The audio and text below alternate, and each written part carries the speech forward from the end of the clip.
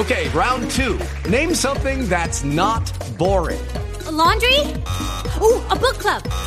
Computer solitaire, huh? Ah, sorry, we were looking for Chumba Casino. That's right, ChumbaCasino.com has over 100 casino-style games. Join today and play for free for your chance to redeem some serious prizes. ChumbaCasino.com. No purchase necessary. Void where prohibited by law. 18 plus terms and conditions apply. See website for details. Heavenly Father, we come before you, Lord, with bowed heads and humbled hearts and contrite spirits, thanking you once again, Lord, for another day not promised to us. Lord, I'm asking that you forgive us of our sins and our iniquities and our shortcomings and our transgressions and those things that place a veil between you and us. I pray, Lord, that you strengthen your bond with us. I pray, Lord, that we not fall to temptation. I pray that in the coming days that we only draw closer to you to have Jesus Christ formed in us. Yes, I pray for the brethren, Lord, who are not here. I pray for the brethren who have strayed away. I pray for them, Lord, who desire you but have no appetite to serve you. And I just pray, Lord, that you just remove whatever scales there are from them, that they might see what this thing is about. Yes, that we may understand why at times it's dangerous today to stay in the same place, why we must progress with you, why we must go forward, why we must do what you say to do. For you are a God of fruitfulness, of progression, of growth, and of redemption. Yes, Lord. So I'm praying, Lord, that no man's heart be heard tonight. I'm praying that no flesh be glorified. I'm praying, Lord, that your spirit come upon us, Lord, and if need be, let your power be on display. Yes, but, Lord, I'm just asking for an anointing to present this message because I know you gave it to me, and it is important, Lord, as brothers and sisters in Christ, that we keep going. Yes, Lord. And, Lord, I pray in Jesus' name that you just strengthen us, that you guide us, that you keep us, that you show us new things, that you bring us into greater understanding as to who you are, that we may have you formed in us, Lord, and not betray the truth of what you want us to do. So in Jesus' name, I pray that you bind every foul spirit, every demonic spirit, every spirit of error, every spirit of contention, every spirit of confusion, every spirit of jealousy, malice, hatred, every spirit of fear, doubt, and unbelief, every spirit that is not of you, Lord, I pray in Jesus' name that you cut it down, that you cast it out, that you bind it. And I pray, Lord, that you open the eyes of those who can't see and the ears of those who can't hear, that your word may reach them, that these messages might be anointed, that in the coming days they may give your saints everything that they need. Yes, for you are the King of kings, you are the Lord of lords, you are faithful, just, and true, and you are worthy of all praises. We pray, Lord, that we do these things for your glory and your honor. In Jesus' name we pray. Amen. All right, so tonight's study is going to be called The Other Side. The Other Side.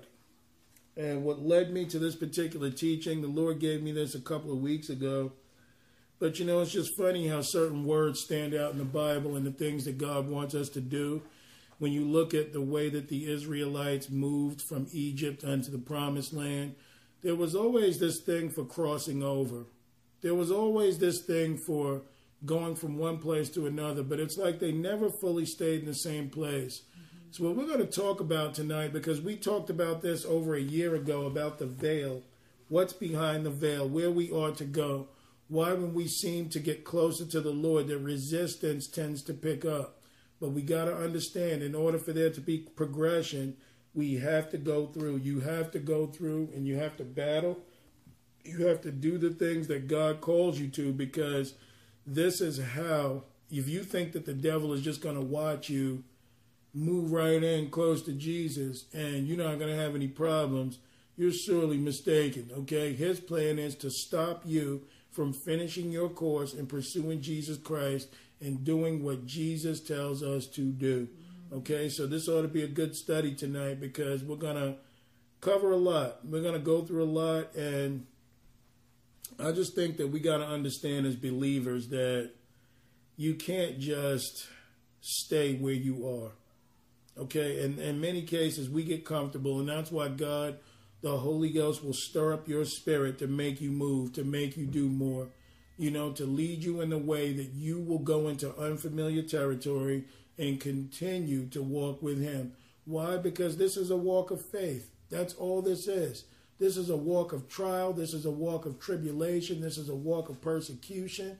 This is a walk of victory if we remain with Christ and do the things that he calls us to do. That's right. So let's get started. I want to go to Numbers 14. Numbers chapter 14. Actually, let's start in Numbers 13. I want to go there first.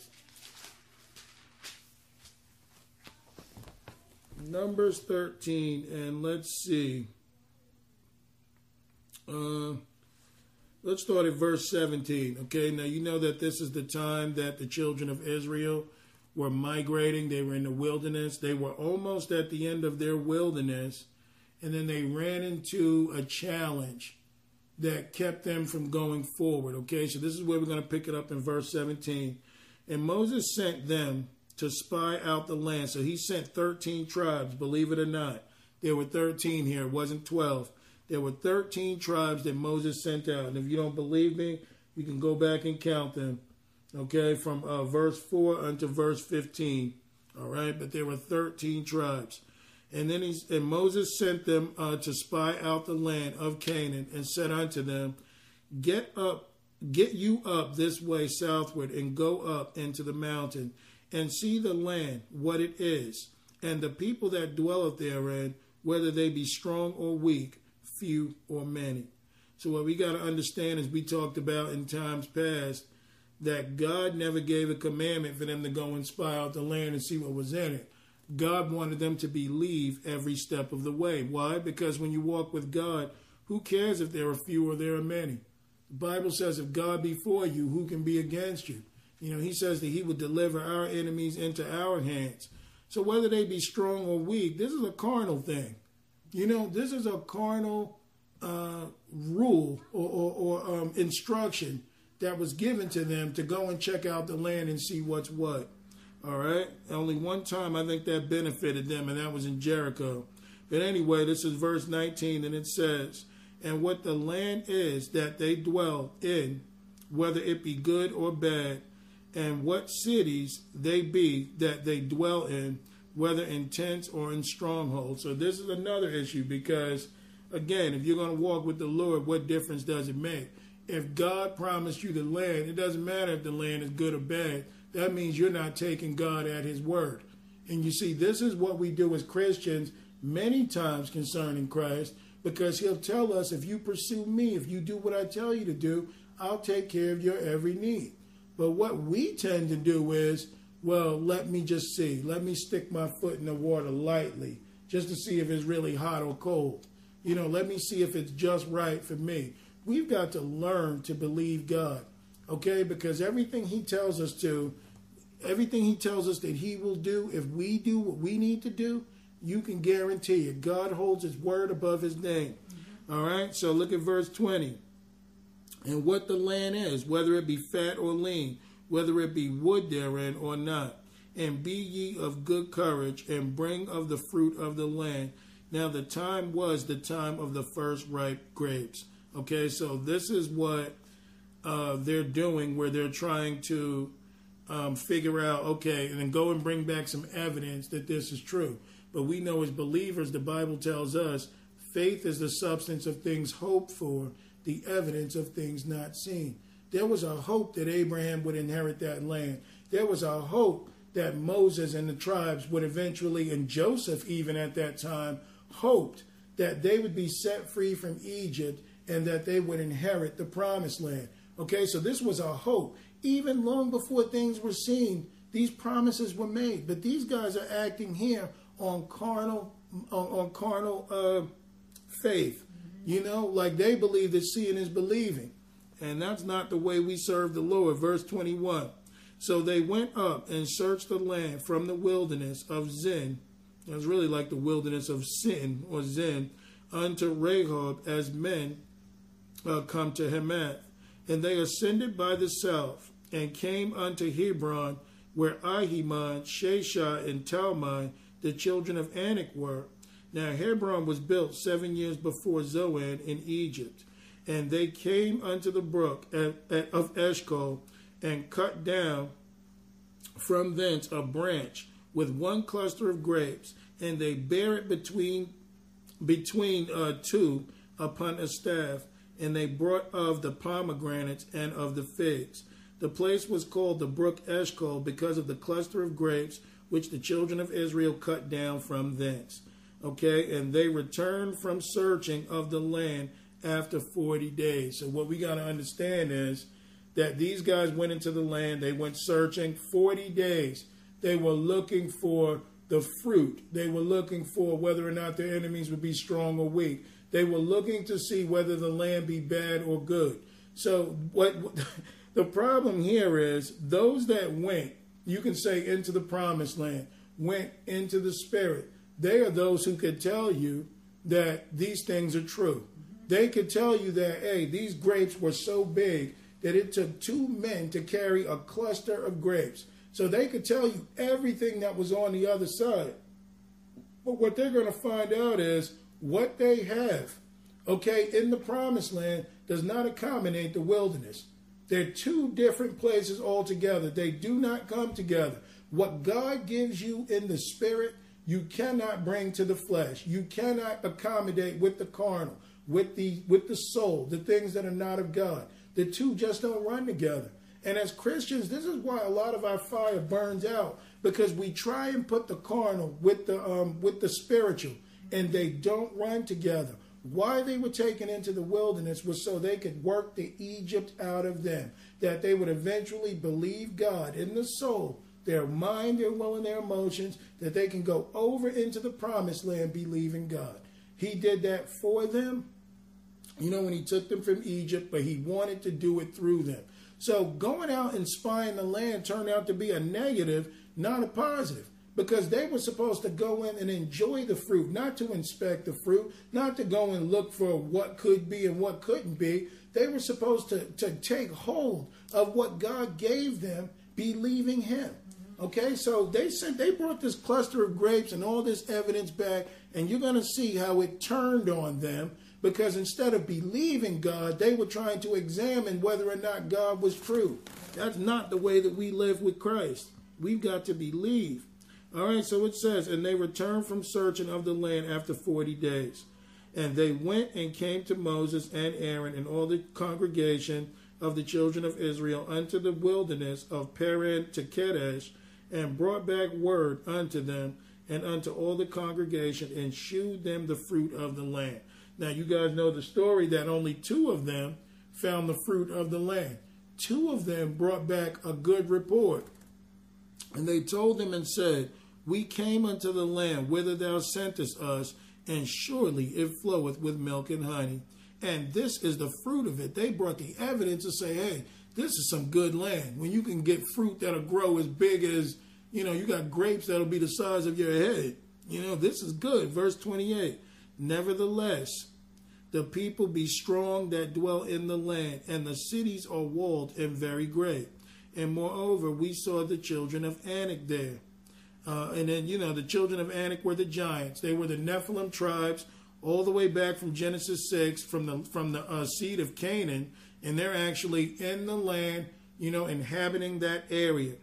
So he says, nevertheless, the people be strong that dwell in the land, and the cities are walled and very great. And moreover, we saw the children of Anak there.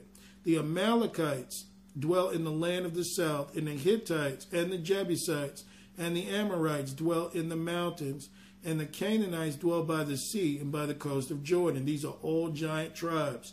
And Caleb stilled the people before Moses and said, let us go up at once and possess it, for we are well able to overcome it. Now, the Bible talked about in Matthew 7:13 and 14 or through 15, it says that straight is the gate and narrow is the way which leadeth unto life, and few there be that find it. He tells us to enter in at the straight gate. Why? Because many go into the broad gate. So he's making it clear that there would only be a handful of people that believed. And when you look at the history of the Bible, for those who did go forward, for those who did follow the Lord, they were always the minority, never the majority. Gideon's army was 32,000 men. Eventually, it was cut down to 300 men. Okay, now out of 32,300, I mean, that's a small percentage. That's less than 10%. Okay, so you had them, and then you later have, just so many cases of people just bailing out and God having to use even Noah, his 3 sons, and their wives. And then you got the whole world that was lying in wickedness. Okay, so it's only a handful of people that are going to move on. Even if you look at, when we're talking about the other side tonight, if you look at the fact that Noah and his sons, they had to endure the end of the flood, how many wanted to take the journey? How many was willing to help build the ark just to believe God that they would go from one end unto the other? So you see, a handful of people will abide in the ark, which is another example of who Jesus Christ is, and believe him the rest of the way. You're going to find most people will perish other than go to the other side with Christ because they're looking for carnal sustenance instead of believing God every step of the way.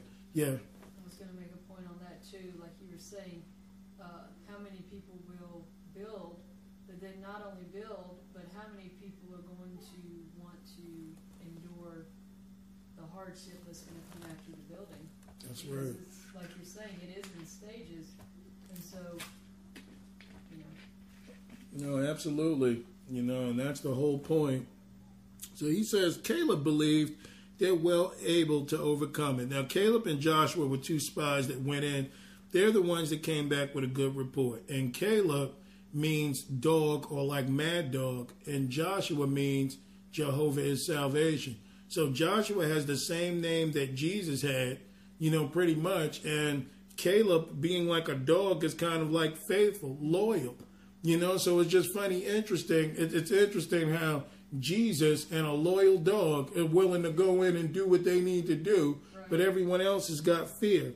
All right, so it says in verse 31, but the men that went up with him said, we be not able to go up against the people, for they are stronger than we. And they brought up an evil report in the land, which they had searched unto the children of Israel, saying, the land through which we have gone to search it is a land that eateth up the inhabitants thereof, and all the people that we saw in it are men of great stature. So these guys are looking at it through a carnal sense. They're seeing these giants.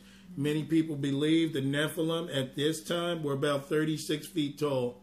So, they were huge. All right, they were big individuals. And that would be kind of equivalent to if you look at a grape the size of your head, compared to, your body size, it would be kind of like a 36 tall, giant with the whatever. So that's about right. But anyway, the point is, he said they're of great stature.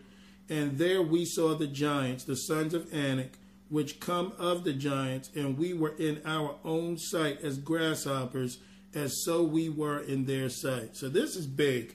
This is huge, because not only did they see the giants, that were of the giant seed, but they said we were in our own sight as grasshoppers. And because of that, so we were in their sight.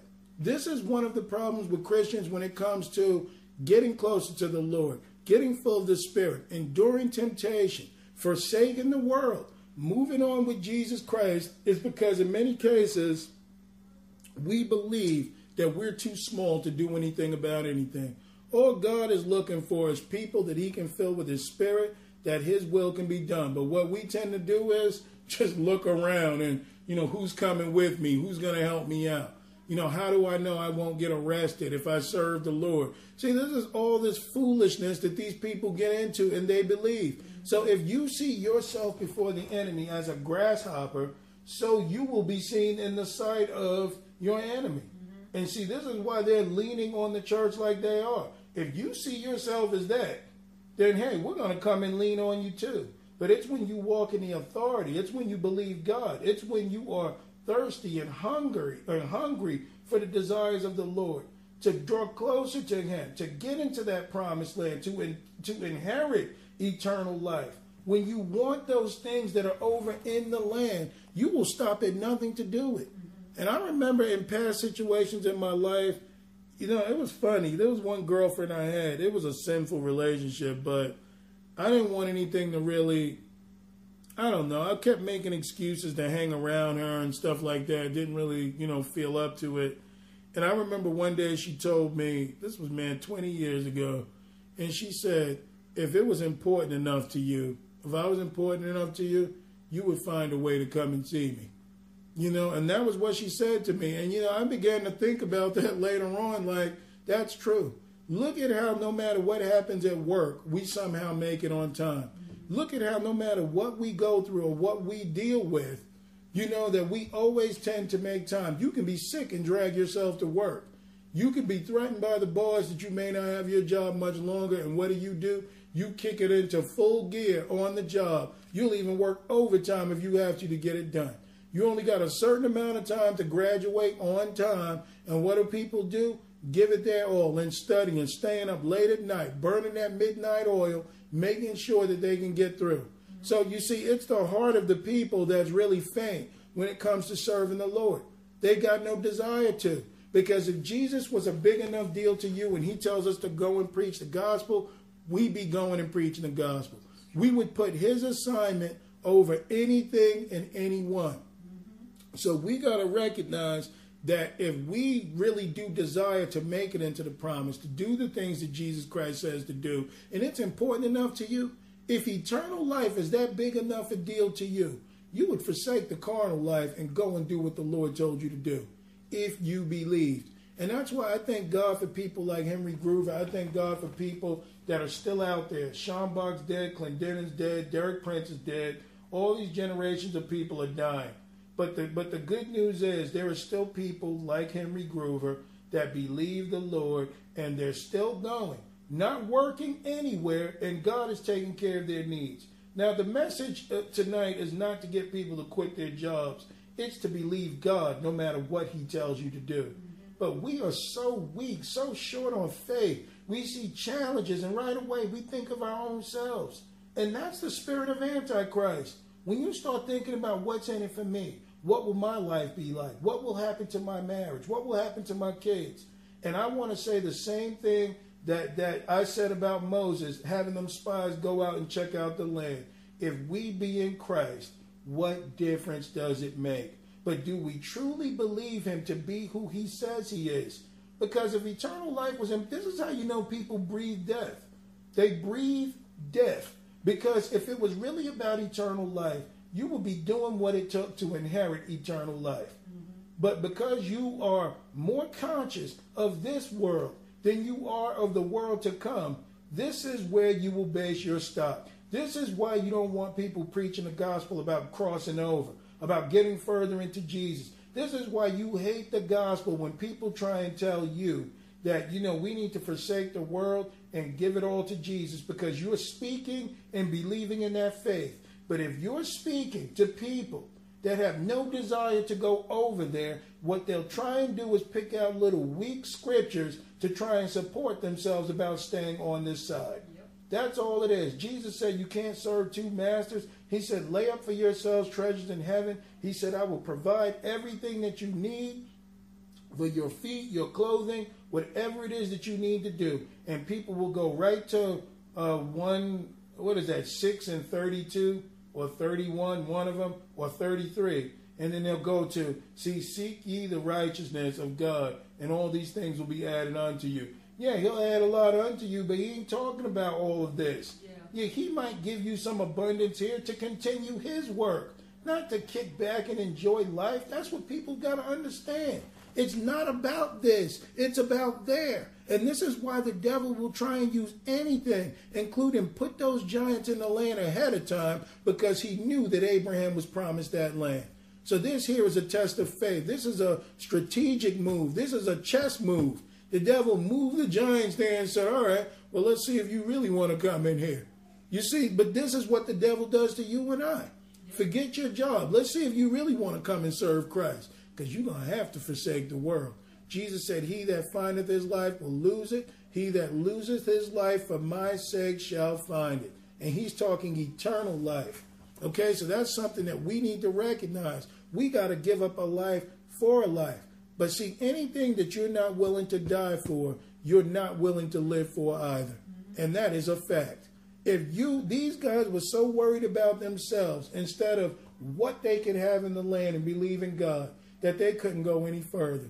And this is what you find, with people today that won't allow themselves to forsake themselves, that they can give it all to Christ and he can do what needs to be done because you're worried about yourself. And this is why people don't cross over. So let me make the point. This is chapter 14 and verse 1. And all the congregation lifted up their voice and cried, and the people wept that night. And all the children of Israel murmured against Moses and against Aaron, and the whole congregation said unto them, would God that we had died in the land of Egypt, or would God we had died in the wilderness? So you see, these guys are not grateful for getting their behinds whipped in Egypt and being treated like slaves and all these things happened to them. I mean, the Egyptians were raping the women and all of that, man. They were doing all sorts of stuff, killing the firstborn, doing all this stuff to try and keep the population short, kind of like what you see going on today. But they didn't even understand what freedom was. They enjoyed their slavery. And this is why when you talk to people about forsaking the world, they enjoy the slavery that they live in. They enjoy the world. I hate this place, so I can't wait to cross over. I want to go over and inherit what God wants me to, not myself. Verse 3, and wherefore hath the Lord brought us unto this land to fall by the sword, that our wives and our children should be a prey? Were it not better for us to return to Egypt? So why don't they just hawk and spit in the Lord's face after all he's brought you from? And this is what's amazing about us. Most Christians don't change anything about their lives when they get saved. Most Christians continue living the exact same life after being even baptized in the Spirit, but they want to incorporate the world with Christ. How do you do that? Okay, so if it was really about being born again and not living in sin, why do we believe that working the 9 to 5 every day, doing what God tells you, or trying to do what God tells you, to mix in with the schedule that you have in the world? What would be the purpose of being saved if they stayed in Egypt and all they were allowed to do every now and then is go out to worship Jesus out in the field somewhere or worship the Lord and then go right back to their slavery? What would the gain of being free would have been done? Because once they reached the promised land, what did he do? He made them a people that were self-sustaining. All they had to do was obey, and the land contained everything that they need. He gave them kings. They were a choice people. They were not to live like the heathen. It wasn't his job that they would have a king either. It was it wasn't his call. He wanted them to believe him. And these people are ready to go back to Egypt and then try and live that way. So you see, they did not want to be liberated. What does salvation mean? It means to be set free. It means to be liberated. It means to be brought from death unto life. So how are we saved if we're staying in the world, doing what the world says to do, and the world dictates when you get the chance to serve God? That's something we better think about, because these guys didn't want to look. They saw the challenge and didn't want to step over into it. But you see, they were so ready to go back to slavery where they wouldn't have to do anything. And this is serious. So they said, it'd be better to go back to Egypt and serve the living God. And they said one to another, let us make a captain. Let us have a pastor. Let us have some minister giving me false doctrine, and let us return into Egypt. Then Moses and Aaron fell on their faces before the assembly of the congregation of the children of Israel, and Joshua the son of Nun and Caleb the son of Jephunneh, which were of them that searched the land, rent their clothes. So these two guys believed God, and they're upset now because they're like, man, I can't believe this. After all the Lord has done, parting the Red Sea, providing for us wherever we were, everything that we had to do, and we see these giants and we're going to give up? I mean, they just wiped out the Egyptian army, and God even opened the earth and killed people at this point. You know, I mean, even in what was that? That was around the time of they built the golden calf and all this stuff. Moses seen the Lord, came back with the 10 commandments. No, he didn't do that yet. But the point is that, you know, he was already dealing with this stuff, and they're still afraid. No, actually, he did, I think. But they were too afraid. What's that? I think it happened at least twice. Yeah, it did. It did, because that was Exodus 34. This here is Numbers 14. But Moses, you know, there were so many things that the Lord had done for them already that all they had to do was believe. Why would God pull you out of all of that, you know, just so that you can die where you are? But this is the mentality of people that are serving two masters, stuck to the world. I promise, guys, we're going to make the point on the other side. Then Moses and Aaron fell on their faces. I'm at verse 7. They spake unto all the company of the children of Israel, saying, the land which we passed through to search it is an exceeding good land. If the Lord delight in us, and he will bring us into the land, then he will bring us into the land, and give it us a land which floweth with milk and honey. Only rebel not ye against the Lord, neither fear ye the people of the land. For they are bread for us. Their defense is departed from them, and the Lord is with us. Fear them not. And this is what God wants us to do. Man, don't worry about what the world has got that they're going to throw in front of you. Man, God is with you. He didn't save you so he could leave you. He saved you so that you might save another. So he says, don't fear them. This is Caleb talking. But all the congregation bade stone them with stones. And the glory of the Lord appeared in the tabernacle of the congregation before all the children of Israel. Don't think while we haven't been ministering, we haven't had these stones thrown at us. Okay, though, everybody that is not willing to cross over to get to the other side will pick up stones in their hand, and they're going to stone you with all sorts of words, or even leaving the group, or whatever they can do, because they've got no desire to serve the living God. This is exactly what happens when you tell people the truth. A slave, if he's used to his slavery, he doesn't want to be free because he doesn't know how to sustain. And that's why we've got to believe God no matter what. I've had this feeling before, surrounded by people that are ready to stone you for telling them the truth. All right, verse 11. And the Lord said unto Moses, how long will this people provoke me? And how long will I be they believe? Will it be they believe me? For all the signs which I have shewn them, I will smite them with the pestilence and disinherit them, and will make of thee a greater nation and mightier than they. Now, what the children of Israel did to go into the land was pretty much a lifetime for you and I. But, you know, this is why Paul tells us later on not to grieve the Spirit of God, not to frustrate the grace of God, because God wants us to get equipped, get built up, and move with him. But when people are stagnant, when they don't want to leave, when they stay where they are, and then they'll say, well, I don't believe God wants us to do this, that, and the third. That was somebody else's call. You see, this is how you can grieve God. God said, man, how long will I bear with this evil congregation? These people are frustrating me. They won't listen to anything I'm telling you. They don't want to believe. They just want to stay in their little crib with their pacifier and be tucked in at night. They don't want to grow to the point of receiving meat, walking with Jesus, and doing what God says. I felt the Spirit grieved by me and my unwillingness to go forward. So he says, I will smite them with pestilence and disinherit them, and will make of thee a greater nation and mightier than they. And Moses said unto the Lord, then the Egyptians shall hear it. For thou broughtest up this people in thy might from among them, and they will tell it to the inhabitants of this land. For they have heard that thou, Lord, art among this people, and thou, Lord, art seen face to face, and that thy cloud standeth over them, and that thou goest before them day by day, by daytime a pillar of a cloud, and in a pillar of fire by night.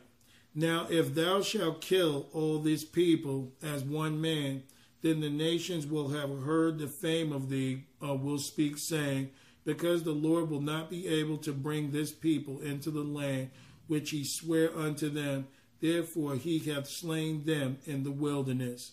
And now I beseech thee, let the power of my Lord be great, according as thou hast spoken, saying, the Lord is long-suffering and of great mercy, forgiving iniquity and transgression, and by no means clearing the guilty, visiting the iniquity of the fathers upon the children unto the third and fourth generation.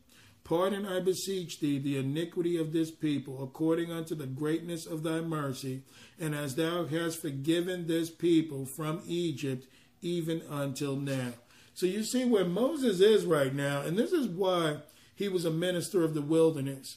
Because, the wilderness ministers, they're good at pulling you out of the world. They're good at helping you to understand that you don't have to take a lot of things sitting down. They're merciful with you. They care for you. They want to see you make it. But you see, Moses is at this place right now where most people are. Okay, like when the Lord says he wants us to do things and we choose not to do it, this is where the Lord finds himself saying to us, when you tell people what the Lord wants them to do, they'll get to that place of, yeah, but I don't think God, because we all have to grow in the way that the Lord wants us to. So I don't think he has a problem with what I'm doing in my daily life. I go to church and I give him time. And you see, they're still looking for the Lord to feel this way after 10 years, after 5 years, after 7 years. They still want the Lord to rock them to sleep and have this feeling of, well, we'll get around to it. Don't worry about it. When the Lord is calling for us to have ever increasing faith.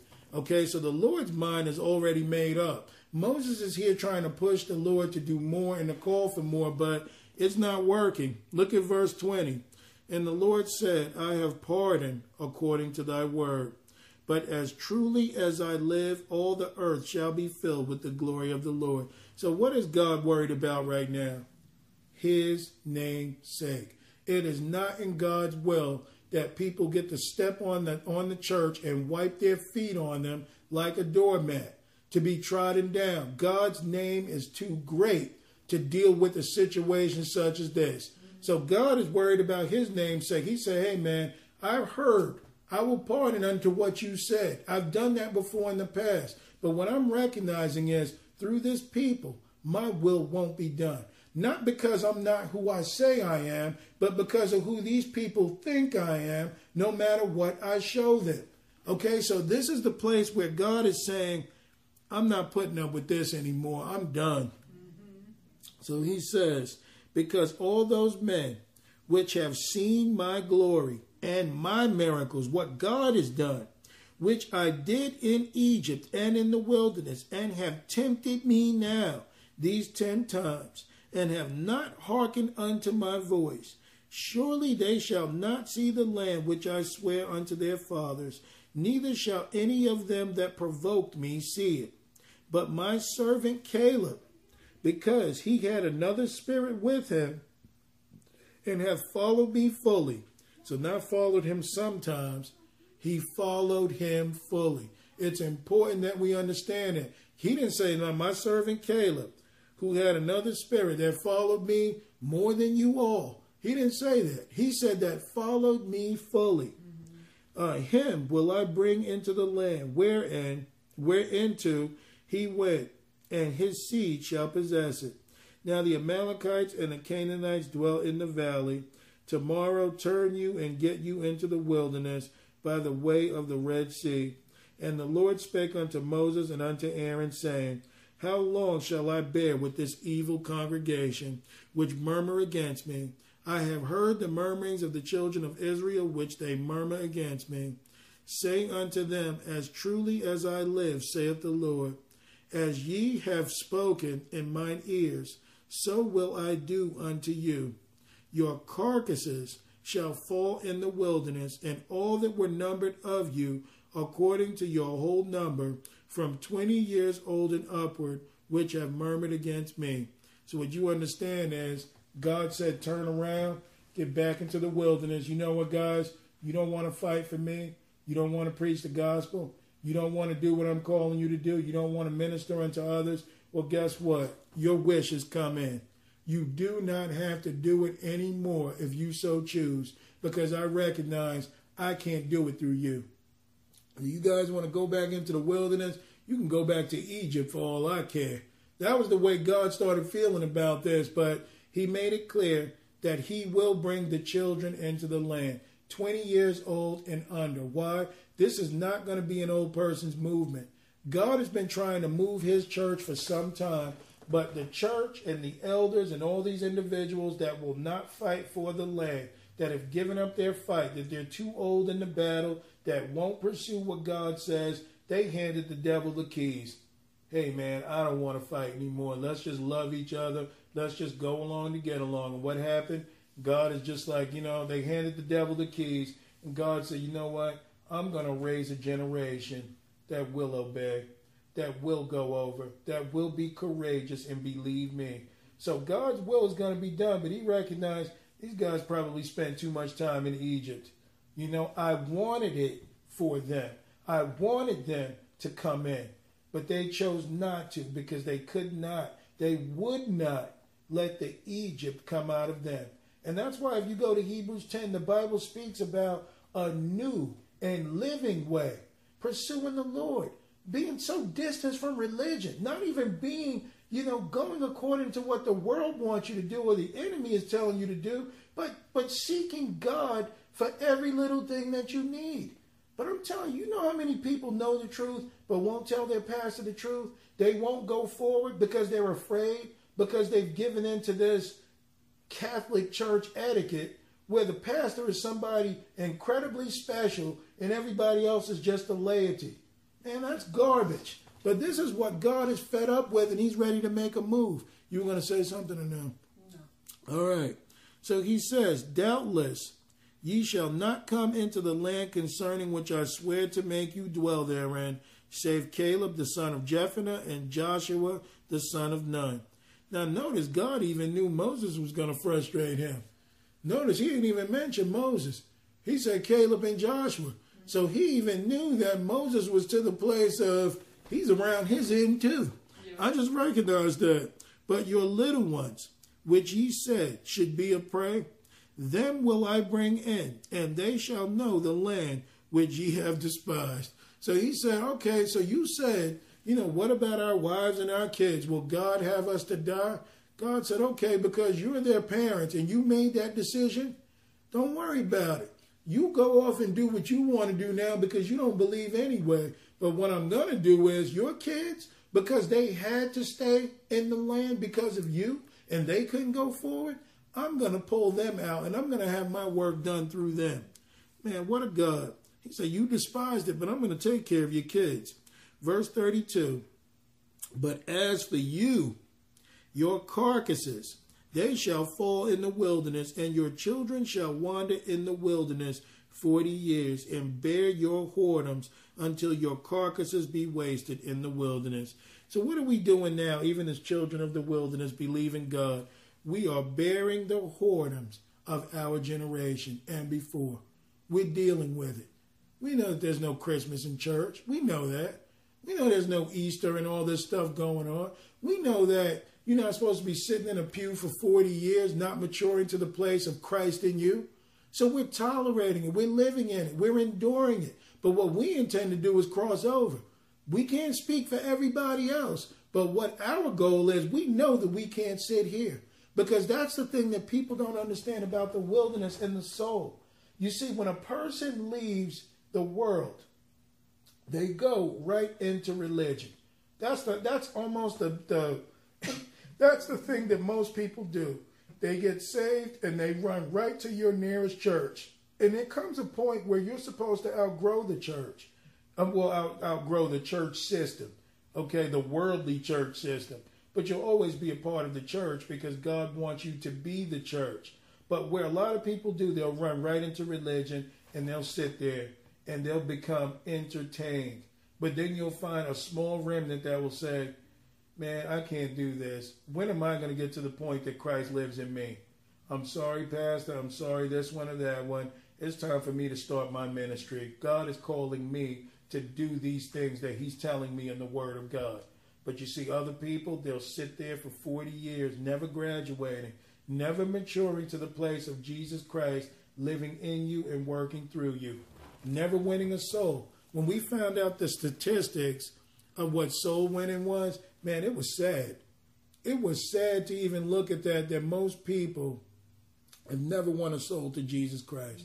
Never even ministered the gospel. It was like in the high 70s or 80s. Man, almost 90%.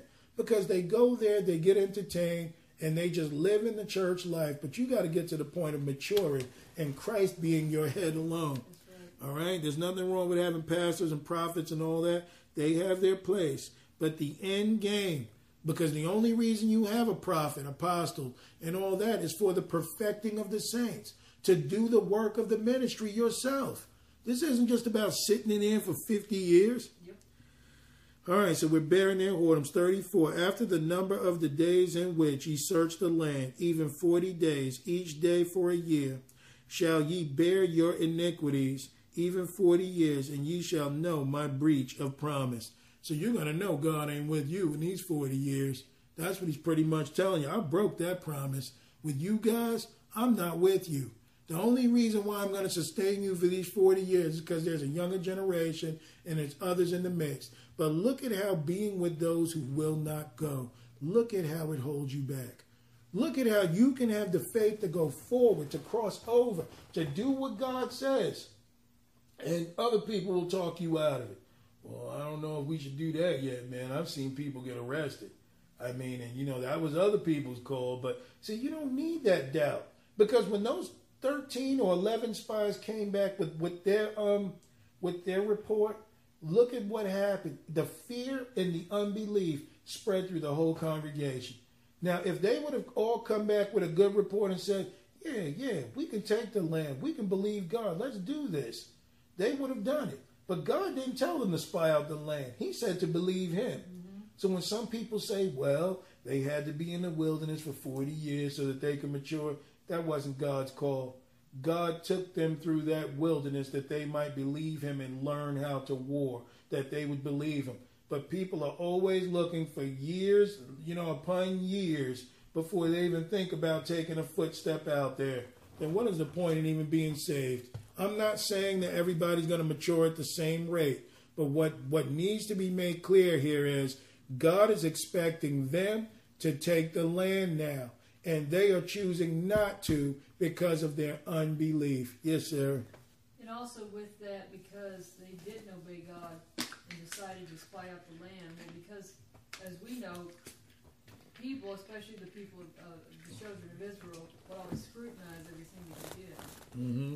And so, if they just had the faith to go in when he said to do it, the people would have gone in. But they were gone for about 6 weeks. If you count the 40 days, that's about 6-7 weeks. It gave them time to doubt. Mm-hmm. So it gave them time to, what's taking them so long? Why haven't they come back yet? It puts thoughts in people's minds instead of just, you know how we in our own individual lives, if we say we're going to do something and we don't do it right then and there, all of a sudden it gives you time to start questioning in your mind. And there's something about 6 weeks. Mm-hmm. There's something about 6.5 weeks, even for people that have left this ministry, they usually last about 6 weeks. Mm-hmm. Those who are not very serious in learning and going forward with Christ, somewhere around 6 weeks, 6.5, you start to see them peel back. It's almost like that number 6 represents man and beast. Mm-hmm. You know, that they just won't go forward. But you're absolutely right. People will look at Stephen and say, man, he was saved 6 months. Okay, so but they'll look at Jesus and the disciples for 3.5 years, and, well, I got about 3.5 years. Then I got about 10 years. You're not supposed to go at the rate of somebody else. You're supposed to be maturing in the Lord yourself. Stephen saved 6 months. Isn't that something? 6 months before his face was like an angel. He's out there on the streets performing miracles and doing everything God says, and he meets his end, but God was pleased because Stephen crossed over. Stephen went as far as he could go with the Lord. But man, a lot of us are just stagnant in this wilderness, and they're not crossing that Jordan River. They don't care. You can go. But see, they try and hold on to you too. No, stay with me. No, you got to understand that we got to wait and we got to, we got to figure things out. And, God loves us and he's going to take us gradually. You see, but I was never looking for it to be gradual. Before I came into the ministry, it took me about 2.5, 3 years. That was around the number for me learning in the Lord. But if I could have gone out there sooner, I would have. It was just the Lord telling me, well, you got to, you need some maturing. All right, I got to work on you a little bit before I get you out there because you need to learn.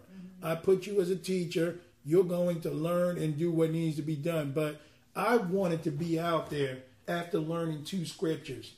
I was just, Lord, we'll figure the rest out. Just let me do it.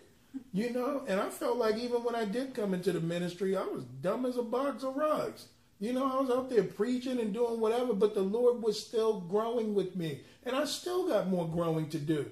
I'm not looking to stop where I am. And I'm telling you, people that will not go forward, they are killing you. Verse 35, and the Lord hath said, I will surely do it unto all this evil congregation that have gathered together against me in this wilderness. They shall be consumed, and there they shall die. And the men of Moses sent to search the land, who returned and made all the congregation to murmur against him by bringing up a slander upon the land. So you see, their unbelief spread. And that's why when unbelief is in here, man, you either got to go somewhere or you got to get that mess out of here. Because you're not going to have me believing like you. Okay? I know God from my resume and what he's done, and I'm going to continue to trust and believe him more. That's right. So even those men that did bring up the evil report unto the land died by the plague before the Lord. But Joshua the son of Nun and Caleb the son of Jephunneh, which were of the men that went to search the land, still lived. Why? Because they were seeking God. This is kind of like, in many ways, for those who continue in God's word, who continue to grow, who continue to seek and thirst and hunger after righteousness, the Lord said they would be filled. So it says, and Moses told these sayings unto all the children of Israel, and the people mourned greatly. And they rose up early in the morning and gat them up into the top of the mountain, saying, Lo, we be here, and will go up unto the place which the Lord hath promised, for we have sinned. So now that God had to already deal with them, and he already proclaimed what he proclaimed, now they recognize that there is no life but eternal life, which is what a lot of people are going to do on Judgment Day. They're not going to believe that there's eternal life until they die and they're standing there before the face of the Lord. Now that it's time to judge a situation, now you want to go back and do what's right. Hey, man, we got to understand what this grace is for. Okay, so now that they're afraid, they recognize they've sinned. Now they change their minds and want to serve the Lord. But you see, it took fear. It took threats. It took God giving up on them for them to want to do it. Those are not the people that God is looking for. God is looking for those who will believe him because he is God, not because he's going to condemn them if they don't. That's kind of like whipping a stubborn beast or, some wild animal that's got to get beaten and tamed. God is not looking for that. He's not looking for a slave to make you do it. He's trying to show us through relationship that he is God and that he is good, that we will pick up his nature by his spirit and want to serve him. Okay, so verse 41, and Moses said, Wherefore now do ye transgress the commandment of the Lord, but it shall not prosper. So you see, transgression against the Lord does not prosper. What is transgression? Willful sin. When you know you should be doing certain things and you choose not to. 42, go not up, for the Lord is not among you, that ye be not smitten before your enemies. So Moses is saying, don't bother now because God is not with you. Your enemies will destroy you. God has given up on these people. And I know a lot of people hate to imagine God that way, but that's why we're told not to frustrate the grace of God, not to grieve the Holy Spirit. Quench not the Spirit of God. Why? Because if you do, then, the Holy Ghost will eventually find someone else that he could work through. That's why Paul says, pray without ceasing. Ever increase in faith, from faith to faith, glory to glory. All right, so he says in verse 43, for the Amalekites and the Canaanites are there before you, and ye shall fall by the sword, because ye are turned away from the Lord. Therefore the Lord will not be with you. Okay, so there comes a point of no return. All right, Hebrews 6 talks about this, and Hebrews 10 talks about this. It's not up to us to determine that. God does have grace and mercy, and it endures forever. But God also speaks about the reprobate mind. What is a reprobate mind? A mind that is disqualified, that is rotten to the core. Remember when Eli did what he did? And he didn't judge his sons. After a while, Eli ended up falling back and dying, breaking his neck. And what did the daughter, who understood what was going on, she named the child Ichabod, which meant the glory of the Lord has departed. Yeah. That's what happened to Samson. Samson played around with harlots, would not go forward. And what happened? He had his anointing clipped, and then he was just a normal man. And Samson didn't know that God wasn't with him. So he had to pray to get that anointing back, that God would destroy his enemies. That's right. All right, so he says, verse 44, but they presumed to go up unto the hilltop. Nevertheless, the ark of the covenant of the Lord, and Moses departed not out of the camp. So as you can see, these guys want to now go and serve the Lord. Moses is telling you, man, there's no point. Don't even bother at this stage of the game, because God is done with you. All right, verse 45, then the Amalekites came down, and the Canaanites which dwelt in that hill, and smote them and discomfited them, even unto Hormah. I mean, that means that those giants, when it says discomforted, I would love to know the definition of that, because there might even have been some, crazy stuff that went on. Let me look that up real quick. But that's interesting. But you see, God gives us time to yield to him and to want him and to seek him. Mm-hmm. But if we choose not to, it doesn't work when we get time for God. It's when God calls. It's when God tells you to step up and do what I'm calling you to do. It is not what you want to do at the appointed time. Why? Because each day is not promised to us. Right. The Bible tells you that. So you're not going to just have all your fun that you want in life, and then when you're on your deathbed, now is the time to give it all to Christ. It doesn't work that way. But you see, you got people that'll think that way. Well, I'm meant to live my life as I want to be, and do what I want to do. And then when I get ready, I'll go when I feel like it. For whatever reason, my tablet's not working right now. But anyway, I'm going to move on. I'll get back to that in a little bit. All right. But right now, I want to go to, let's move on. Let's go to Judges. Let's go to Judges 10. Not Judges 10, sorry. Let's go to Joshua 5. Joshua 5 I want to go to right now. And we're going to make this point about the other side. You see, because they were not willing to go and get the good of the land and battle through for a breakthrough, they were not allowed to move over to the other side. You got the definition? Yeah, it's Hebrews 38:07. It means to beat, crushed by beating, crushed to pieces. Crushed fine. Kind of sounds like when Jesus says, if you fall on me, you'll be broken, but if I fall on you, I'll break you into pieces. Or grind you to powder. Beat with hammer. So it's basically like it's a beating of them. They tortured them. Yeah. Now you say all they had to do was believe God. Mm-hmm. But instead, they didn't want to go. They made God angry to the point to where he says, I'm done with you. And then they want to go up to the hill. All right, we'll go up there. And what did the Lord say? What did Moses say? Don't bother. The Lord's not with you. You're going to be killed. Mm-hmm. You might as well enjoy your 40 years in the wilderness while you still can. But they said, no, we're going to go up anyway. So see, this is about yielding to the Spirit. This is not doing what we want to do when we feel like doing it. Yeah. Because now that they went, it's too late. And they went up to the hill. And Moses, the Bible says, departed. He went his way. Like, all right, y'all don't want to listen or whatever. We're going back to the wilderness. because God's not ready for this generation. But they tried to go. And what happened? Beat up, tortured, crushed by the giants when all they had to do was just believe God. Yeah. So you see, they ended up meeting their fate anyways.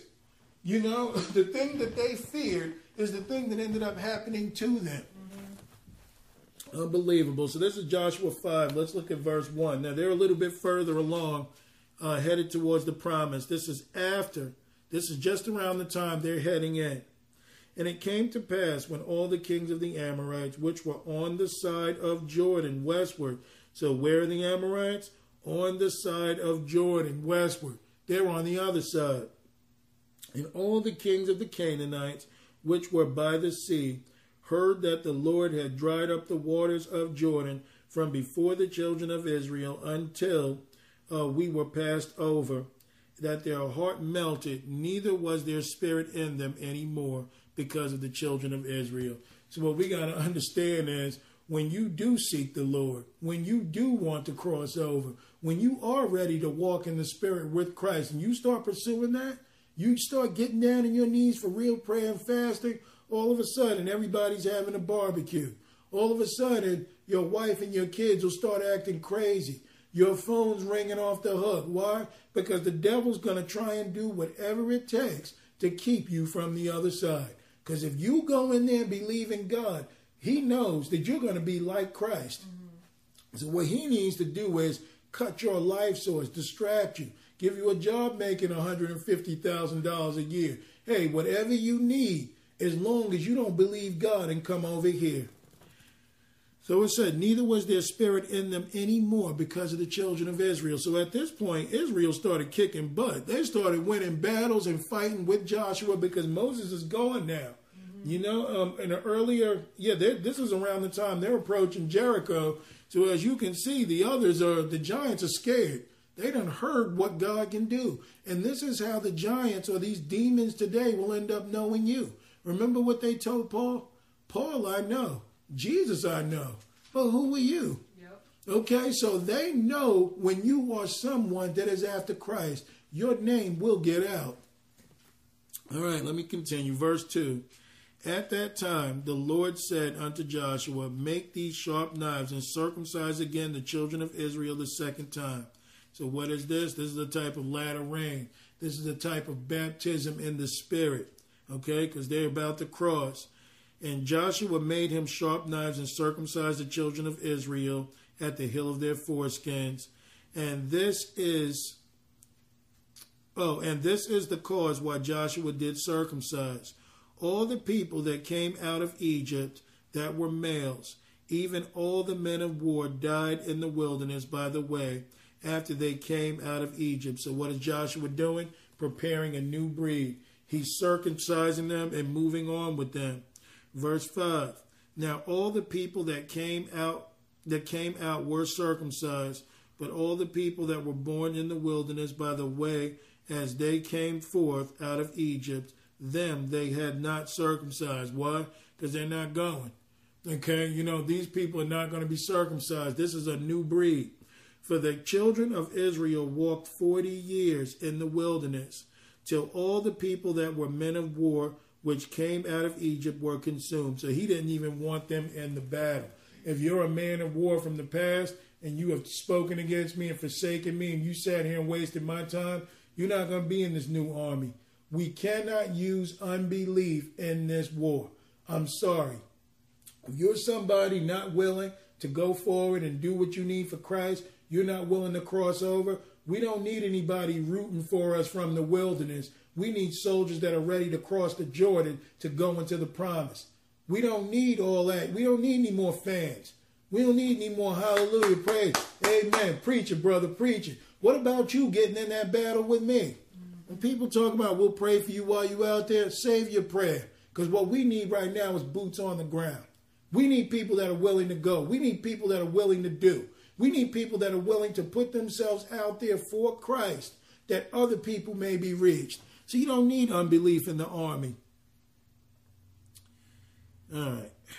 Verse 6. For the children of Israel walked 40 years in the wilderness to all the people that were men of war, which came out of Egypt were consumed, because they obeyed not the voice of the Lord, unto whom the Lord sware that he would not shew them the land which the Lord sware unto their fathers, that he would give us a land that floweth with milk and honey.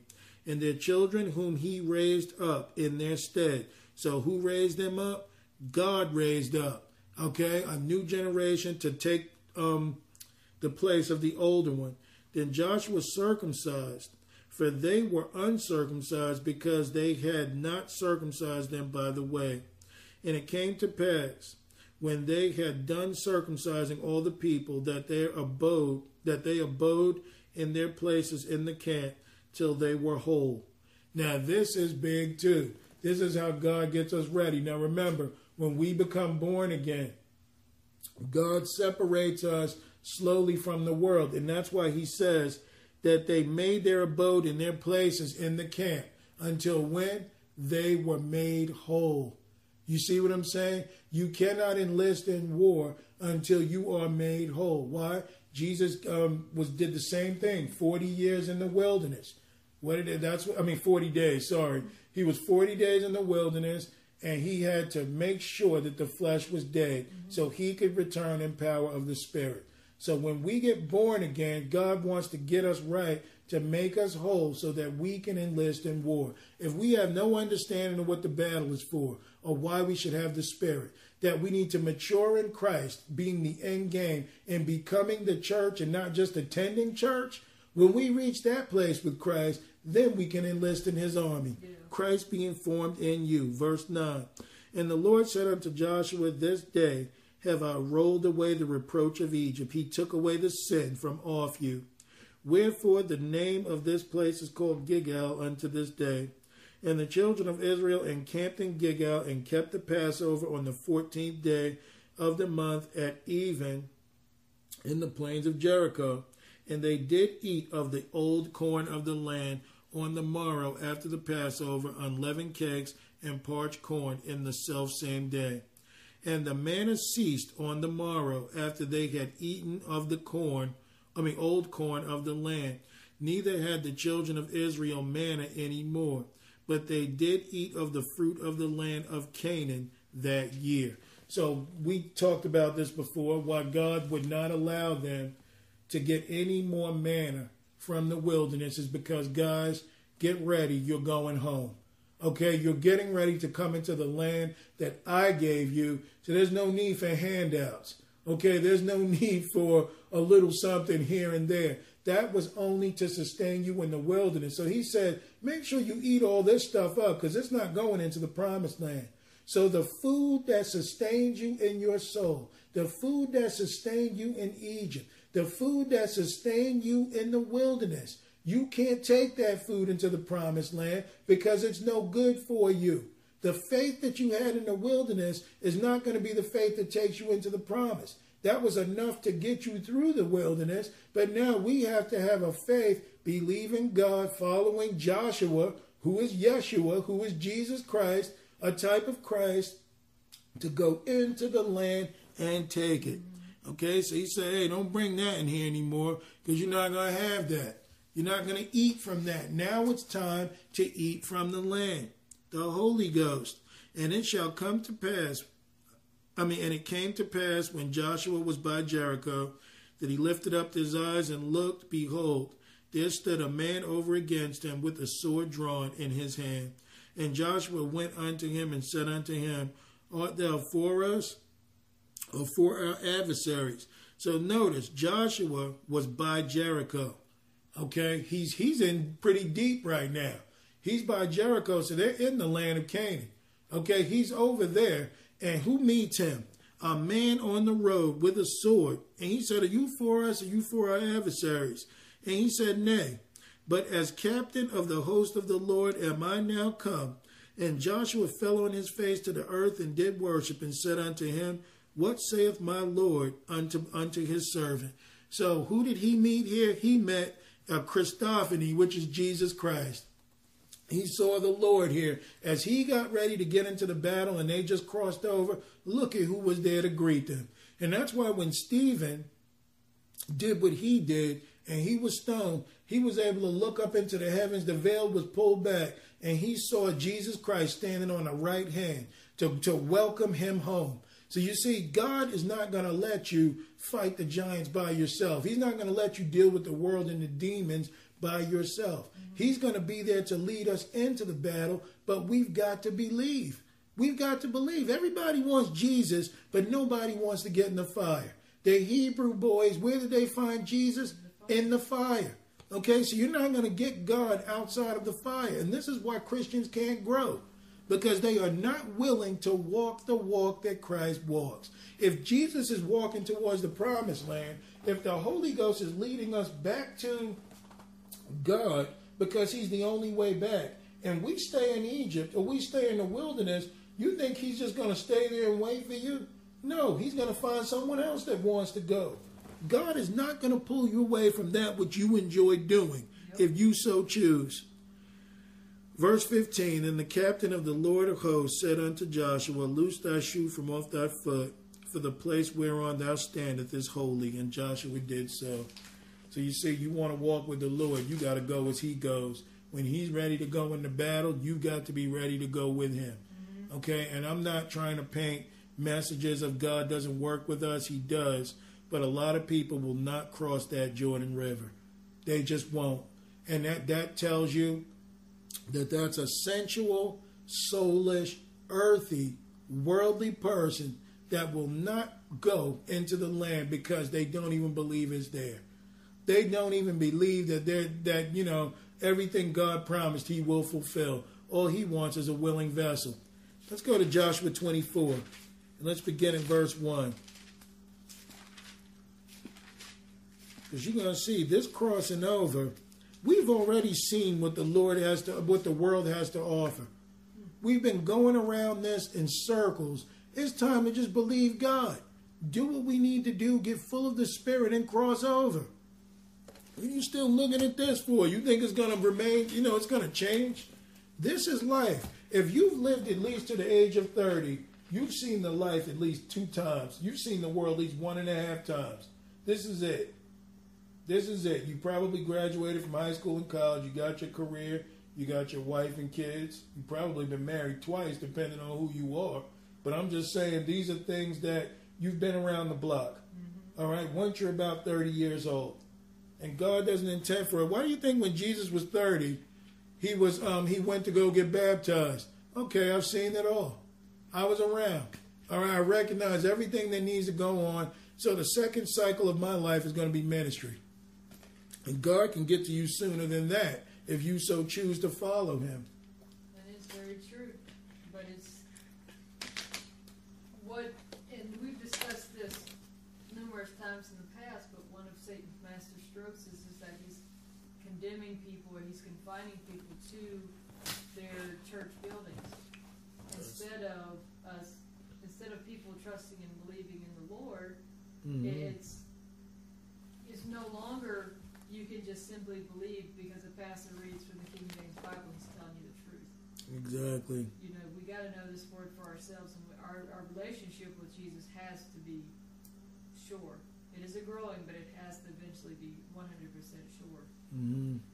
No, absolutely, you're right. So it's just one of those things that we got to continue to walk with Christ. This is Joshua 24. Look at verse 1. And Joshua gathered all the tribes of Israel to Shechem, and called for the elders of Israel, and for their heads, and for their judges, and for their officers, and they presented themselves before God. So Joshua called everybody. And Joshua said unto all the people, Thus saith the Lord God of Israel, Your fathers dwelt on the other side of the flood in old time, even Terah, the father of Abraham, and the father of Nahor, and they served other gods. So he's making clear, Abraham got in because Abraham crossed over. Okay, Abraham's father was an idolater that served Nimrod. You can read the book of Jasher and get the full story on that. But he says, your fathers of old time, they dwelled on the other side of the flood. They worshipped other gods. So he's now instructing them what they need to have on this side. And then he says, And I took your father Abraham from the other side of the flood, and led him throughout all the land of Canaan, and multiplied his seed, and gave him Isaac. And I gave unto Isaac Jacob and Esau, and I gave unto Esau Mount Seir to possess it, but Jacob and his children went down into Egypt. I sent Moses also and Aaron, and I plagued Egypt, according to that which I did among them, and afterward I brought you out. So what you see here is God plagued Egypt and then brought them out. Okay, so he made Egypt a place that is uncomfortable. He made it a place that they would know this place is cursed. Okay, there's nothing that you can have here. That's why he sent the 10 plagues on Egypt, to show people that God is one against the world, and two, he's stronger than the world. But you see, these people didn't want to believe. But everybody that he's used, he's making the point, I took them away from that. I didn't leave them on the other side of the flood. I took them beyond the flood. I took them to the other side. All right, so he says in verse 6, and I brought your fathers out of Egypt, and ye came unto the sea, and the Egyptians pursued after you, after your fathers, and your chariots and horsemen unto the Red Sea. So what do we recognize here? When you try and leave the world, the devil is going to come running after you. So you see, God parted the Red Sea. That was their first crossing over. That was to be baptized. They were leaving the world behind, which was Egypt. When it came time for them to cross the Jordan, that was a baptism by fire, because they were going into the promised land. So you see, we've got to grow with Christ. All right, verse 7. And when they cried unto the Lord, he put darkness between you and the Egyptians, and brought the sea upon them, and covered them. And your eyes have seen what I have done in Egypt, and ye dwelt in the wilderness a long season. So, that's really interesting, because Russ Dizdar talked about it. I've heard you talk about it. And I remember some of my experiences where when you decide to follow the Lord and you're born again, you said demons came and visited you in your apartment. You think they're going to let you go?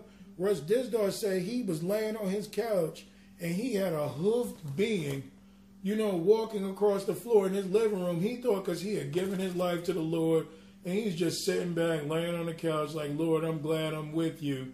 Man, as soon as he got ready to go to bed, he heard this being with hooven feet scraping across the floor coming towards him. And he said he knew what it was. So he began to cry out to the Lord, and he said, I cried and I was just laying down and I went to sleep. He said the next morning I woke up, there was peace. But one thing those demons are going to do is, if they can't convince you, if they can't convince you to come back, they'll try and use intimidation to get you to go back. But if you choose not to, you think the devil's just going to watch you, la, la, la, la, la, la, skip off. Wait a minute, after all the fun we had, after everything that we have done, you think you're going to eat for free, and then you're going to come and join up with the Lord to fight against me? He's going to come after you. I remember some of my experiences. I fell on 2 years. I'm talking about a hard life where everybody turned against me in my life. And my life was headed for a downward spiral.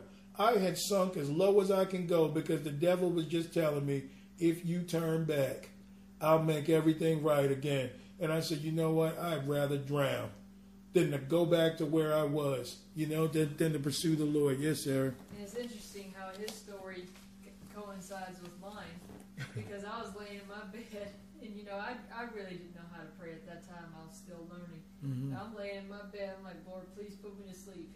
Please put me to sleep, because you can feel the presence of the demons. Oh yeah, but you can feel them. Mm-hmm. And my cat even heard one of them. Yeah. So it's just, and with the experience with demons too, that I want people to get an understanding, because I've experienced this as growing and maturing in Christ. Depending on what you did in the world, some of those demons, like it says in the book of Matthew, they will come back around. Mm-hmm. And I've had certain demons try and come back around and see if I'm still living for the Lord. Mm-hmm. So depending on what you did, certain demons will continuously circle back, I believe, until you are sanctified. They will continuously circle back and see if you're still living for the Lord. and try and come back upon you. And even in the process of the past 4.5 years, I've still had demons being pulled out of my life. It's because what we're talking about now, tonight, it's progressing in Christ, because you're crossing over. Yeah, and as you cross over, the Lord will deliver you from things. There comes a point, guys, when the Lord expects you to have more faith. That's what this is about. Not sitting where you are forever. Only God knows when that time is, but the point is God wants growth. Yeah. He talks about fruitfulness. He talks about progression.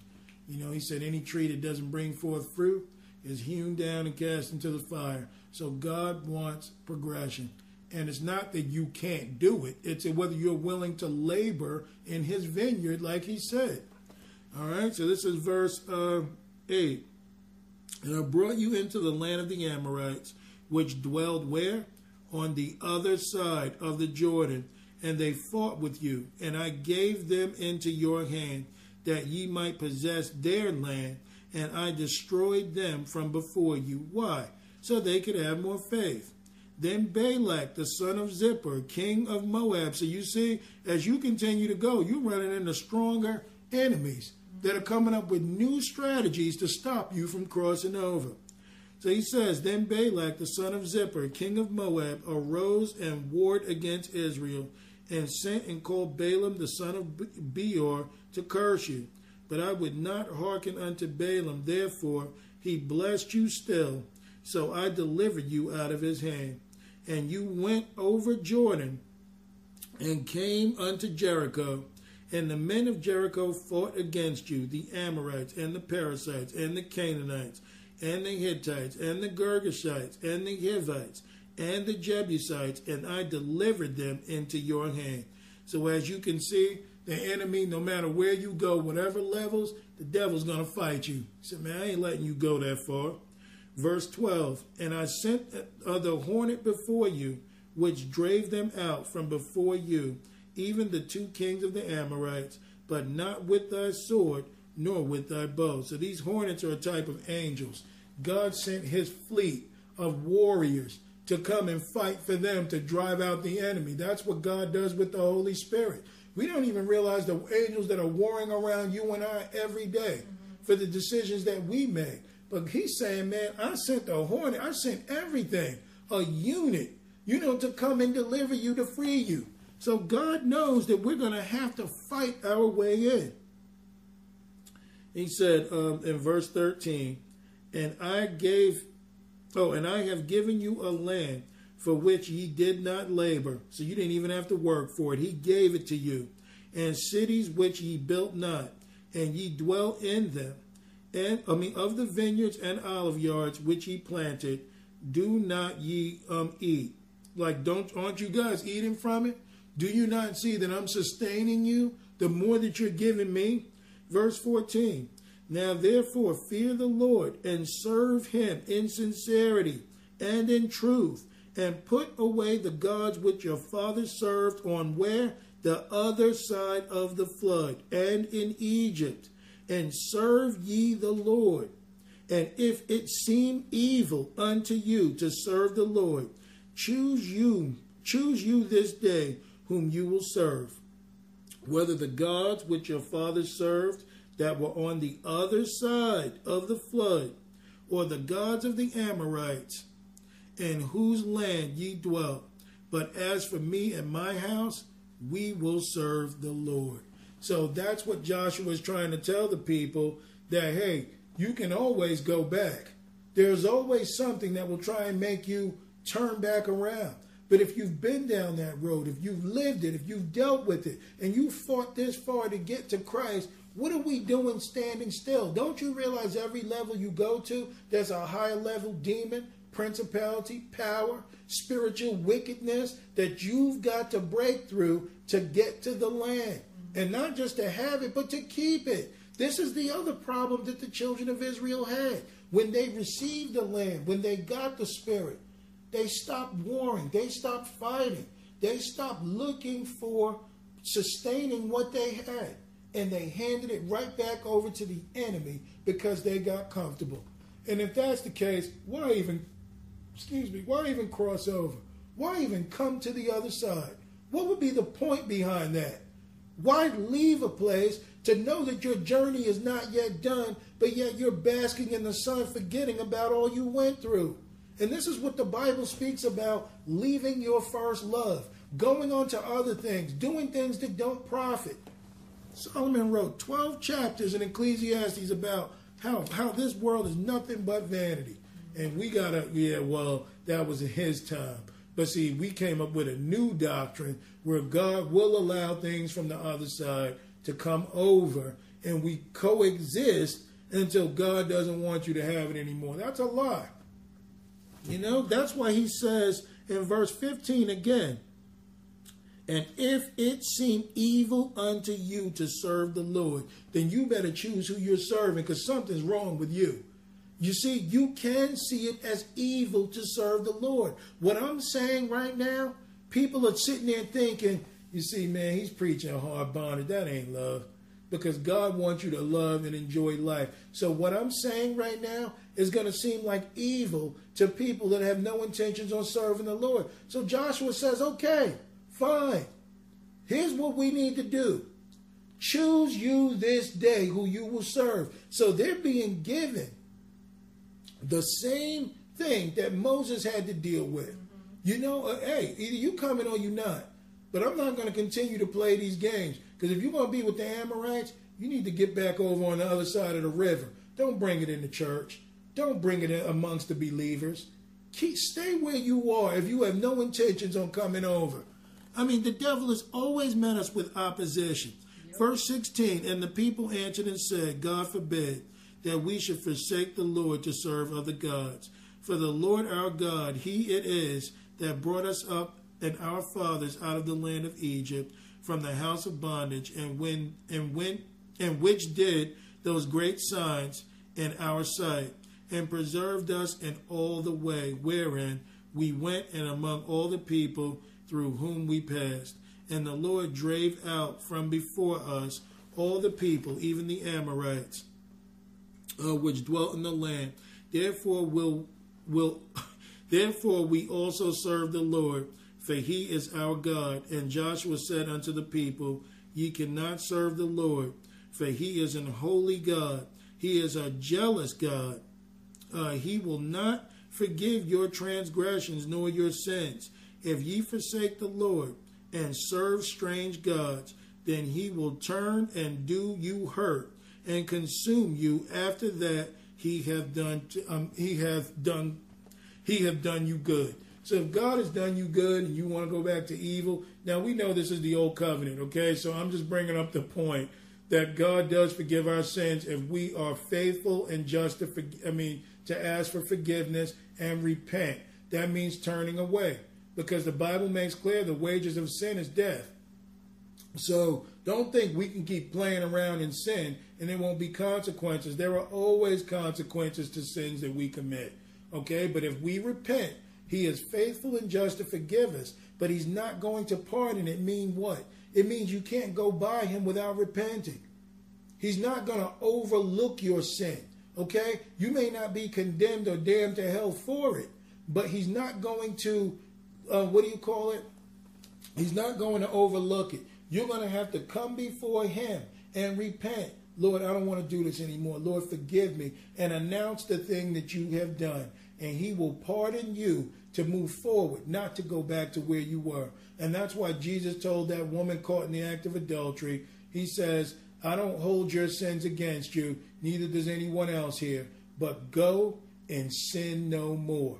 Because we're not going to play this jumping back and forth on which side of the river. Eventually, God will raise a standard and you'll end up staying. And whatever side you land on, that's where you'll be. All right, so anyway, he told the people, and they said they would do it. And it said, and the people said unto Joshua, nay, but we will serve the Lord. And Joshua said unto the people, ye are witnesses against yourselves, that ye have chosen you the Lord to serve him. And they said, we are witnesses. Now therefore put away, he said, the strange gods which are among you, and incline your heart unto the Lord God of Israel. And the people said unto Joshua, the Lord our God we will serve, and his voice will we obey. And Joshua made a covenant with the people that day, and set them in statute set them a statute and an ordinance in Shechem. And Joshua wrote these words in the book of the law of God, and that's what we're reading right now. And took a great stone and set it up there under an oak that was by the sanctuary of the Lord. So who do you think that great stone was? And put it under an oak. And Joshua said unto all the people, Behold, this stone shall be a witness unto us, for it hath heard all the words of the Lord, which he spake unto us. It shall be therefore a witness unto you, lest ye deny your God. So Joshua let the people depart, every man unto his inheritance. And it came to pass after these things that Joshua the son of Nun, the servant of the Lord, died, being 110 years old. And they buried him in the border of his inheritance in Timnath-Seraph, which is in Mount Ephraim, on the north side of the hill of Gash. So notice he was buried on the north side of the hill. So you can pretty much say Joshua made it into the kingdom. You see, he was buried in the north. All right. And then verse 31. And Israel served the Lord all the days of Joshua and all the days of the elders that overlived Joshua, and which had known all the works of the Lord, and he had done for Israel. And the bones of Joseph, which the children of Israel brought up out of Egypt, buried they in Shechem, in the parcel of ground which Jacob brought of the sons of Hamor, the father of Shechem, for 100 pieces of silver, and it became an inheritance of the children of Joseph. Okay, and Eleazar the son of Aaron died, and they buried him in the hill that pertaineth to Phinehas his son, which was given him in Mount Ephraim. Now, all we got to do is go another chapter or two and go to the book of Judges, and it automatically tells you that they did not abide in what Joshua told them to. So this is what the devil does today. He might have got your parents to cross over. Well, God got them to. But the devil knows all I got to do is wait a couple of generations that I can inject more lies, more filth, more doctrine that's false to turn the people back onto the world and to follow him. So you see, Joshua made it very clear. On one side of things, that's the world. On the other side are the people of God that want to inherit the land. Now, we're going to even bring this into the New Testament to even prove this point. But if you notice, even when in 1 Samuel 17, David and Goliath fought. Where were they? On one side of the valley, and the others were on the other side of the valley. The two never come together. They will always be at war. We're talking flesh and spirit. We're talking the world, and we're talking, following the Lord. They do not run together. Right. So let's go to Matthew 8, and let's look at verse 18.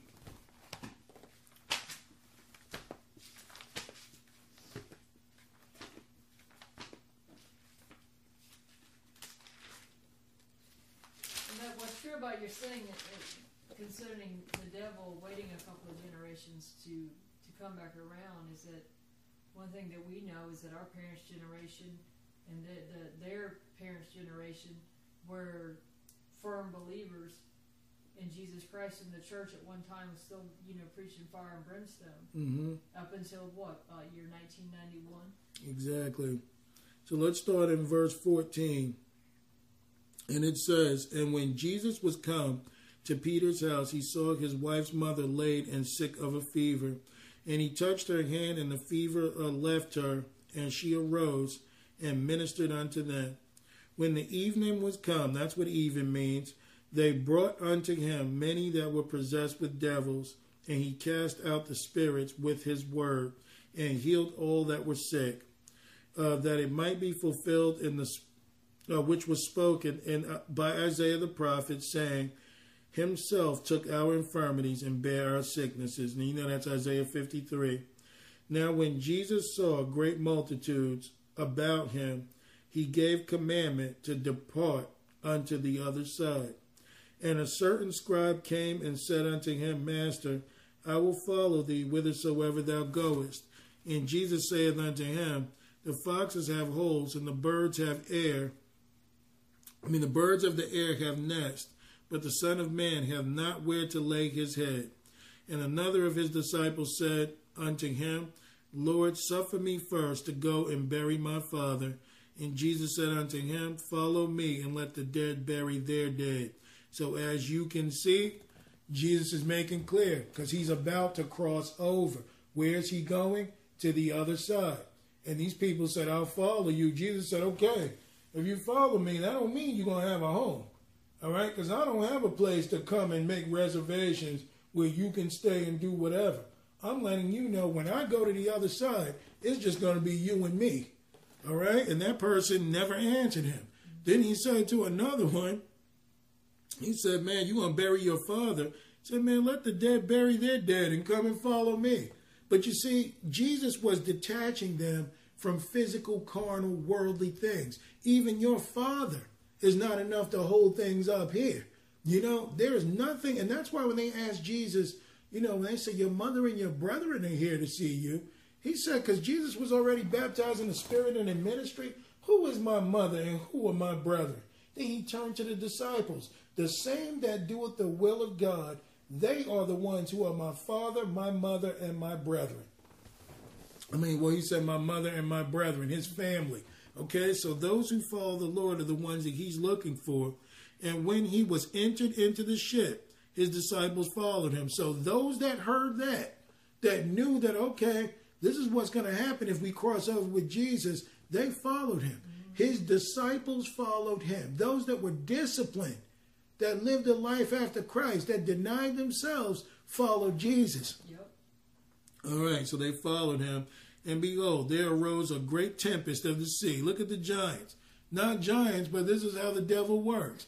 He had a great tempest of the sea, insomuch that the ship was covered with the waves, but he was asleep. So Jesus didn't care, because Jesus knew he could deal with that at any time. And his disciples came to him and awoke him, saying, Lord, save us, we perish. And he saith unto them, why are ye fearful, O ye of little faith? Then he arose and rebuked the winds and the sea, and there was a great calm. But the men marveled, saying, what manner of man is this, that even the winds of the sea obey him? So as you cross over with Jesus, the devil is going to try and stop you from believing on the other side. But because they stayed with Jesus and they asked him for his help, Jesus rebuked the winds. They got to see this because they were following Christ, not reading stories about it. They actually went where he went so their faith can grow. Verse 28, and when he was come to the other side of the country of the Gergesenes, there met him two. So as soon as he made it to the other side, who met him? Devils. Exactly. It says there met him two, possessed with devils, coming out of the tombs exceeding fierce, so that no man might pass by that way. So the devil says, I'm going to stop you here, and I'm going to stop you now. You are not getting through. So he brought two coming out of the tombs. Now we really know that this is one. This is the story of Mark chapter 5 and the Gadarene demoniac, okay, where there was a man possessed with demons. So that's what he means by two. There was the man, and there was also the demons that were in the man. So he says they were exceeding fierce. And look at what it says. Possessed with devils coming out of the tombs, exceeding fierce, so that no man might pass by that way. So the devil was trying to stop them from going any further into crossing over. And behold, they cried out, saying, what have we to do with thee, Jesus, thou Son of God? Art thou come hither to torment us before the time? So that was the demon speaking. That wasn't the man. And there was a good way off from them. And there was a good way off from them a herd of swine feeding. So the devils besought him, saying, if thou cast us out, suffer us to go away into the herd of swine. And he said unto them, go. Now, this is an interesting point, too, that I just looked up. That if God is looking, if Jesus was about to cast out the demons, and the demons are asking, they saw a herd of swine afar off. So the herd of swine were not near Jesus nor his disciples. It's very interesting here that he gave them the permission to go into the swine. Now, what does the Bible say about those who return back to sin? What does the Bible say about those who are unbelievers? that they're like infidels, that they're like swine. So it's interesting here that the demons asked, well, can we go into here? And the herd of swine weren't near Jesus because he's not near anything filthy. So he okayed them to go into the swine, which are those who don't believe in Jesus Christ, which are those who are not righteous, which are those who would be considered Gentiles that were not wanting to follow after Christ. Isn't that funny? So he said, go. And when they were come out, they went into the herd of swine, and behold, the whole herd ran violently down a steep place into the sea and perished in the waters. So you see, those that would permit demons in them, the only way the demons can lead you was down into a steep place to perish. And they that kept them fled and went their way into the city and told everything and what was befallen the possessed of the devils. And behold, the whole city came out to meet Jesus. And when they saw him, they besought him that he would depart out of their coast. So as you can see, because I don't want to make the whole thing the herd of swine to do with unbelievers, but it's very interesting how God did a good work. Jesus did an amazing work here to free this man that was caught up with the demons. And what happened? They did not want him to go. They didn't want him to do any more work. So these people were happy with an insane man running around scaring people, doing stuff. That was normal to them. Just how we can love this world, even though there's murder, maiming, pedophilia, homosexuality, you name it. Nothing you can have in this world full of evil, full of banks cheating you out of your money, everything. Corrupt government, you name it. But this is what they want. That's normal to them. But when it came time to pursue Jesus and follow his righteousness, they asked Jesus to leave. You see, so they don't want to cross over. They don't want what God has in store for them. And this is where people fall short of the glory of the Lord. Matthew 14, and let's look at verse 13.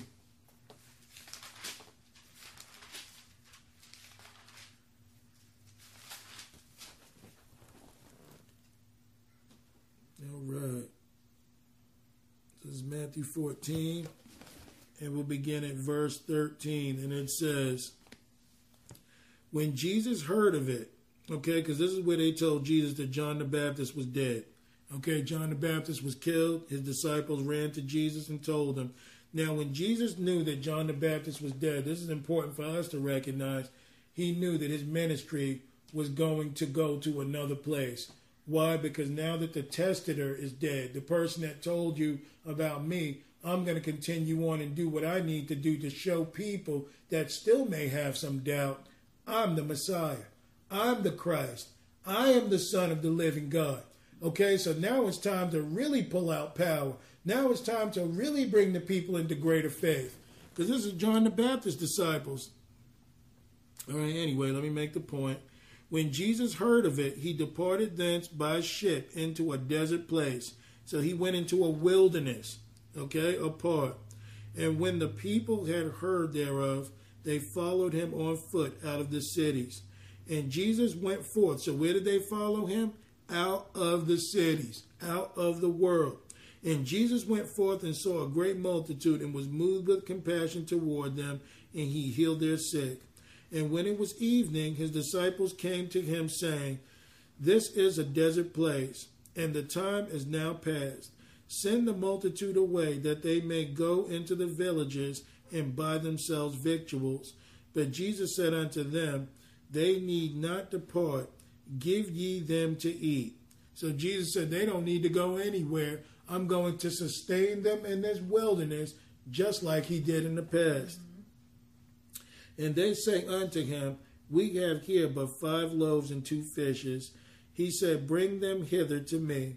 And he commanded the multitude to sit down on the grass, and took 5 loaves and the 2 fishes, and looking up to heaven, he blessed and brake and gave the loaves to his disciples, and the disciples to the multitude. And they did all eat and were filled, and they took up of the fragments and remained 12 baskets full. So when God's government is in place, that number 12 means government. He gave it to the disciples. The disciples provided for the people, and they still had 12 baskets full even after he fed this mass. And look how many were fed. Verse 21. And they that had eaten were about 5,000 men, beside women and children. So this is important that we understand this. Jesus didn't perform the miracle in the city where there were things that they could have eaten, where there was clean water, where there was this, where there was that. He went into the desert place, into the wilderness, so that they could have more faith to follow him and leave Egypt behind. He went there, they came after him, he supplied them and gave them extra. So we got to ask ourselves, why won't God do miracles in my life? And that's mostly because you trust and believe in the world. You believe that the world is taking care of you and giving you all that you need. So there's no need for God to pull out all the stops and do this. There's no need for God to feed 5,000 because you're home shopping at Winco or Safeway for yourself. You understand what I'm saying? So you're being sustained by your own will instead of pursuing God and finding out what would happen if I really had nothing. You see, the story of Numbers 14 and this is the same thing. He took them into the wilderness to have faith. Why? So that they might inherit the promise, believe in Christ. But these people didn't even cross over. So the first crossing here in Matthew 14 was from the cities unto a desert place. But as we're going to see, he's not done yet. He's getting ready to do something else. Is that rain? All right, so verse 21. And they that had eaten were about 5,000 men beside women and children. And straightway Jesus constrained his disciples to get into the ship and to go before him unto the other side while he sent the multitudes away. Now, why did he send the multitudes away? Because they were not followers of Christ. He sustained them in the wilderness with food, but the disciples were pursuing him for much more. So now he's taking those who are true followers of his to the other side. All right, so let's find out what happens over here. To the other side while he sent the multitudes away. So notice there are not a lot of people on this journey. There's only a remnant that will believe and go forward. And when he had sent the multitudes away, he went up into a mountain apart to pray. And when the evening was come, he was there alone. So he even needed some time for himself. But the ship was now in the midst of the sea, tossed with waves, for the wind was contrary. So what were those guys out there doing? Probably fishing. Jesus went to a mountainous place on the other side to pray.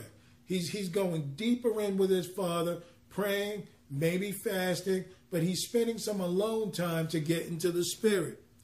All right, and it says, but the ship was now in the midst of the sea, tossed with waves, for the wind was contrary.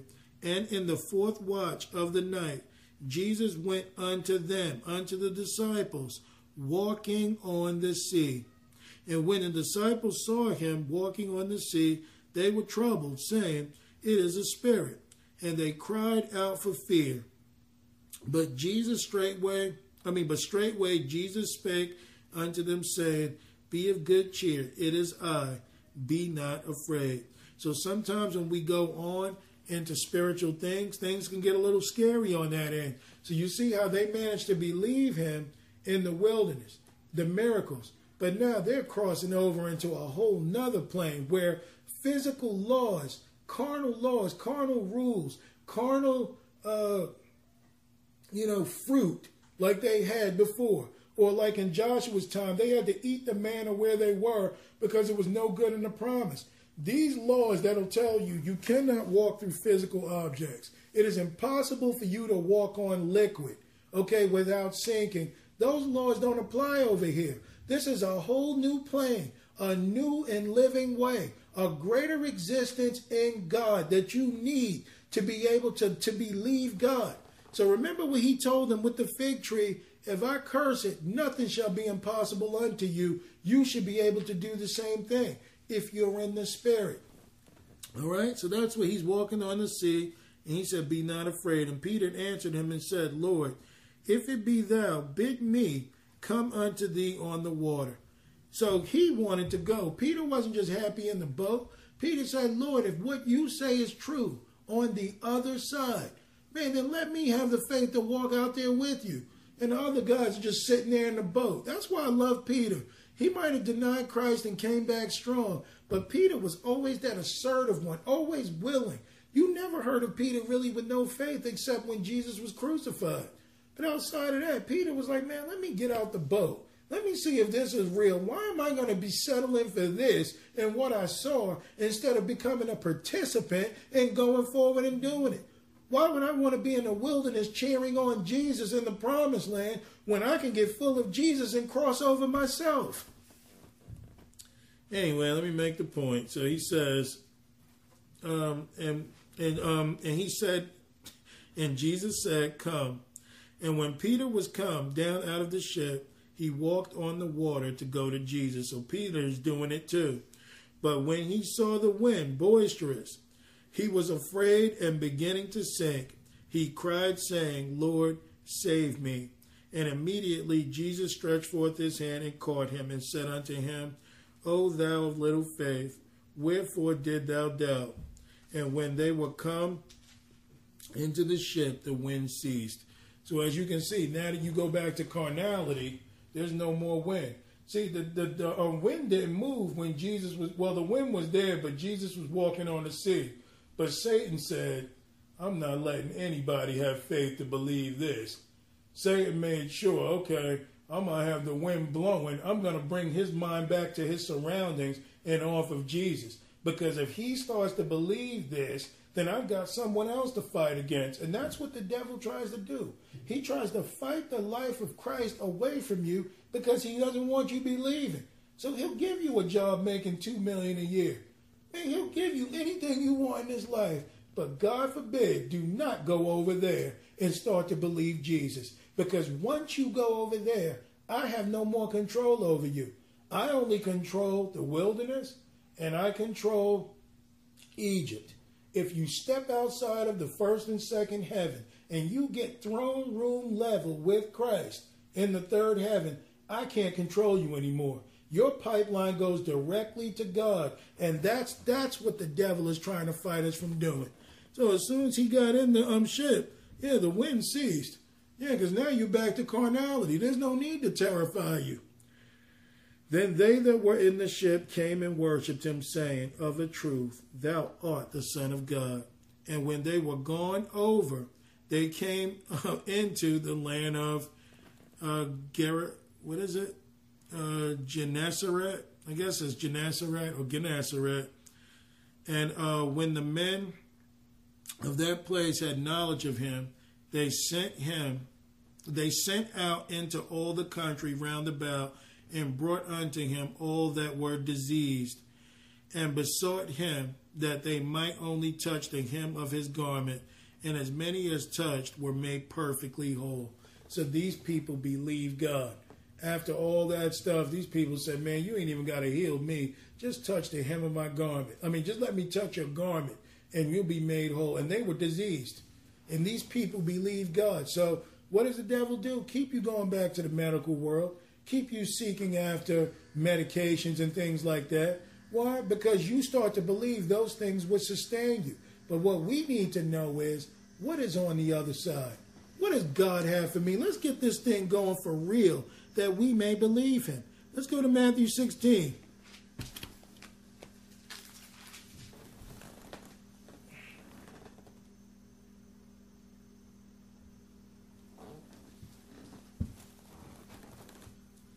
All right, Matthew 16, and let's look at verse 1.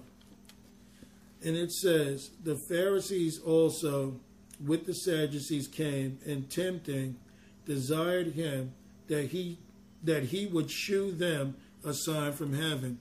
He answered and said unto them, when it is evening, ye say, it will be fair weather, for the sky is red. And in the morning it will be foul weather today, for the sky is red and lowering. O ye hypocrites, ye can discern the face of the sky, but can ye not discern the signs of the times? A wicked and adulterous generation seeketh after a sign, and there shall be no sign be given unto it, but the sign of the prophet Jonas. And he left them and departed. So these guys were trying to get Jesus to perform for them, and that's what we got to stop doing when people tell you, let me hear you speak in tongues. Let me see you do this. Oh, if you're really a believer, why don't you lay hands on the sick and prove it and see what happens? See, we can't allow ourselves to get caught up in this, because then you're obeying the devil and not Christ. But he says, a wicked and perverse generation seeks after a sign. And this is why a lot of people will not leave Egypt in pursuit of Christ. They will not pursue, because they'll say, well, if the Lord really wants me to go, he's going to show me a sign that I might go. You see how that works? They think that, oh, well, the Lord is going to actually physically come down and fly me out of there, so therefore that would make the most sense. You're looking for a sign, but you're not given the sign. The sign was already given that, for us, not for these people, but that Christ would die, be buried, and be resurrected unto glory, that death would have no life over us or no power over us, that we can pursue Jesus. That's the only sign you're getting. Verse 5, and when his disciples would come to the other side, they had forgotten to take bread. So you see, they still don't get it, even after all Jesus did. They didn't realize, okay, now that we're on the other side, we forgot to take bread. Verse 6, then Jesus said unto them, take heed and beware of the leaven and the leaven of the Pharisees and the Sadducees. So he's saying, stop believing like them. Stop thinking that you need to be sustained by carnal means and pursuing them in their unbelief. That's why he said, hey, beware of them. Basically, what he told them is, I'm the bread of life. As you pursue me and follow me, you'll be okay. So stop acting like you need to take this and that with you. If I'm with you, then I will sustain. Just like I've done way before the other end of the flood, as I'm doing with you today. He said, man, don't think like them. Verse 7, and they reasoned among themselves, saying, it is because we have taken no bread. Which when Jesus perceived, he said unto them, O ye of little faith, why reason ye among yourselves, because ye have brought no bread? Do ye yet not understand, neither remember the 5 loaves and the 5,000, and how many baskets ye took up? Neither the 7 loaves of the 4,000, and how many baskets ye took up? How is it that ye do not understand that I spake it not to you concerning bread, that ye should beware of the leaven of the Pharisees and of the Sadducees? Then understood they how that he bade them not beware of the leaven of bread, but of the doctrine of the Pharisees and the Sadducees. So you see, a lot of people are going to fight me over this. I know I'm going to receive messages and people are going to say, well, you know what, you're preaching hard. That's not for today. But Jesus said, beware of that teaching. Because as long as you've got me and you believe me, you've got everything. And this is something you can actually share with somebody else who's been on your case lately. But this is something that you can actually explain to them about having Christ. It's not about being sustained by other things. It's about pursuing him. Sarah knows what I'm talking about. Verse 13. When Jesus came into the coast of Caesarea Philippi, he asked his disciples, saying, whom do men say that I, the Son of Man, am? And they said, some say that thou art John the Baptist, some Elias, some said Jeremiah, Jeremiah, Elijah, or one of the prophets. He saith unto them, but whom do ye say that I am? And Simon Peter answered and said, thou art the Christ, the Son of the living God. And Jesus answered and said unto him, blessed art thou, Simon Bar-Jonah, for flesh and blood have not revealed this unto thee, but my Father which is in heaven. So where are we supposed to get eventually? To the point of believing that Jesus is the Christ, the Son of the living God. That's what we've got to get. That's what we've got to understand. Because he said flesh and blood couldn't have revealed this to you. Because flesh and blood don't know Jesus. Flesh and blood doesn't worship Jesus. Flesh and blood doesn't believe Jesus. So he said that had to come from my Father. All right, so verse 18. And I say also unto thee that thou art Peter, and upon this rock I will build my church, and the gates of hell shall not prevail against it. Then was he talking about building it on the rock of Peter? No, building it on the faith of Peter. Peter believing that he was the Christ, the Son of the living God. And that's what he pushed for everyone else. So he said, upon that rock, upon Peter's belief, upon believing that I'm the Son of God, this is where the church is going to be built up. But if you don't believe he's the Son of God, like most false religions don't, then you can't believe Jesus. You can't have God. And he said, I build this church, the gates of hell are not going to prevail against it. So this is what we got to recognize in being with God. 19, and I will give unto thee the keys of the kingdom of heaven. What are the keys of heaven? The Holy Spirit. The Holy Ghost. And whatsoever thou shalt bind on earth shall be bound in heaven. And whatsoever thou shalt loose on earth shall be loosed in heaven.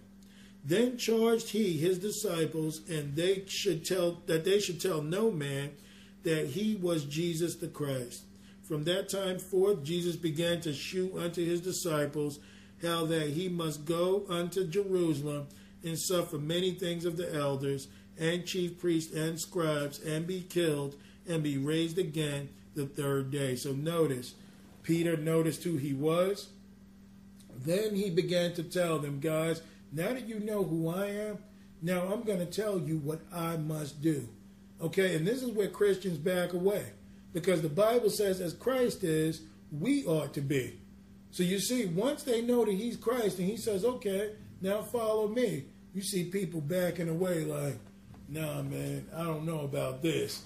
Because I mean, dying? I thought this was about bringing the good news. It is good news. You get to leave this God-forsaken hellhole, which is not of Christ.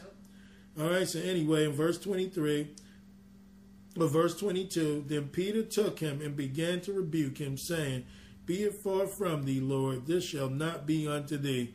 So now Peter is going against the very thing that he was standing for because of his misunderstanding. So he's going to grab Jesus and think that he's saying something positive, but he didn't understand Jesus had to endure, just like we do. We don't understand when we tell people, you know what, I'm going to go and minister for the Lord, and if it be my life, so be it. My life is hid in Christ. That's faith talking. But what will people say to you? You need to go to seminary. You need to go, or you're crazy. Or you need to, you know what, I rebuke that in the name of Jesus, because that just sounds like defeat. That's hatred. You're going to believe. No, God can do anything. Let me tell you something. God can keep you from all the hurt, and I don't care what you've done. God will, you ever see people looking at you and talking that way, but they don't understand. They're standing against the very purpose of what God wants. So their emotions are working. No, because God does not mean for you to go somewhere and die. I rebuke that, and I'm going to proclaim. See, they're fighting against the very will that God has. Caught up in their emotions. Why? They're in the wilderness. Or they're back in Egypt at best. All right, so look at verse 23. But he turned and said unto Peter, get thee behind me, Satan. Thou art an offense unto me, for thou savorest not the things that be of God, but those that are of men. Those that be of men. Then said Jesus unto his disciples, if any man will come after me. So he's letting them know once again. All right, you heard what Peter said, and you heard what I said. And if any of you believes the same, you're welcome to go right back across the river. So he's making it very clear to them, if you be with me, then you got to understand what this thing is about. This is not about emotion. So he said, if any man come after me, let him deny himself and take up his cross and follow me. But whosoever will save his life shall lose it. And whosoever will lose his life for my sake shall find it. But what is a man profited if he shall gain the whole world and lose his own soul? Or what shall a man give in exchange for his soul? So that's important that we understand this thing is about getting out of your will and letting God's will be done. And that's why some Christians today, the power is lacking. We only go but so far because we're not willing to yield to the Lord and let him take us across that Jordan that we can inherit eternal life. You got a lot of false doctrine today. Got a lot of garbage being preached today telling people that they can stay where they are. Oh, it don't mean anything. God knows your heart. You can give as little as you can. And, we all don't make the same. So God will give you to be faithful with what you have. He will. But God is talking about progression. But you see, why walk this walk half-hearted? Why half-step in this walk? Because you see, anyone that half-stepped in this walk, in this Bible, and in this lesson tonight, none of them made it in. But for those who are wholehearted, followed God fully, that wanted to pursue him and do what he said, those were the people that made it in. Okay, you guys can read John 6 in your spare time when Jesus said that you are to sup with me, that you are to drink of the waters that are freely given, that he is the bread of life, he sustains, and that was the mass of 5,000. They went over into the spirit. Well, that was the mass of 4,000. They went over into the spirit looking for Jesus. They found him, but when they got there, they wanted carnal things. Jesus had already dismissed that. He's past that point. Guys, you need to pursue me. You need to be into me. The words that I'm giving you, they are spirit and they are life. If you drink of my blood, if you eat of my flesh and you drink of my blood, that I will live in you, and my Father and I will make our abode in you, that you will be raised on that last day. And what did they say? This is a hard saying. Who can hear it? They didn't want Jesus. They wanted what they can get from Jesus, just like people of the world today. You know why you won't cross over? Because you know it takes a life for a life. And you want to live and sustain yours here so you don't have to go over there, that Christ can live in you and work through you. What did he say in John 6? Many people on that day, from that time on, many of his disciples went back and walked no more with him. And that's when Jesus turned to his disciples and said, and that occurred in John 6:66. So these people chose the mark of the beast than to pursue Jesus. And Jesus turned to the disciples, will you be going too? And Peter said, I love Peter, Lord, to whom shall we go? Thou hast the words of eternal life. We are sure that thou art that Christ, the Son of the living God. And that's the conclusion that we've got to get to. But like he said, didn't I choose 12 of you and one of you was a devil? So there will be unbelievers in the midst. There's nothing you can do about that. You just got to remain faithful and pursue God. But stop eating of the leaven of the Pharisees and Sadducees that never intended to serve Jesus, never had any faith in him, and wanted to stick to the old law, okay, and what they knew other than to seek the new and living way. So let's not be them. And I just want to say with that, I love you all. Hopefully you have an understanding of what we were talking about concerning the other side. We've got to get to the spirit. The Bible made clear in Romans 8, without faith, he says that them that are in the flesh cannot please God. You can't please God in the flesh. You've got to be in the spirit.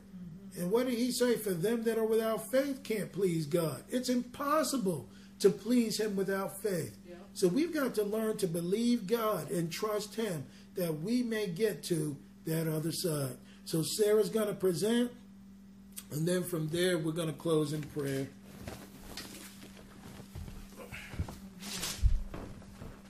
Praise the Lord. All right, I'm going to have us go to Amos 5. We're going to start at verse 16. Amos 5 and 16.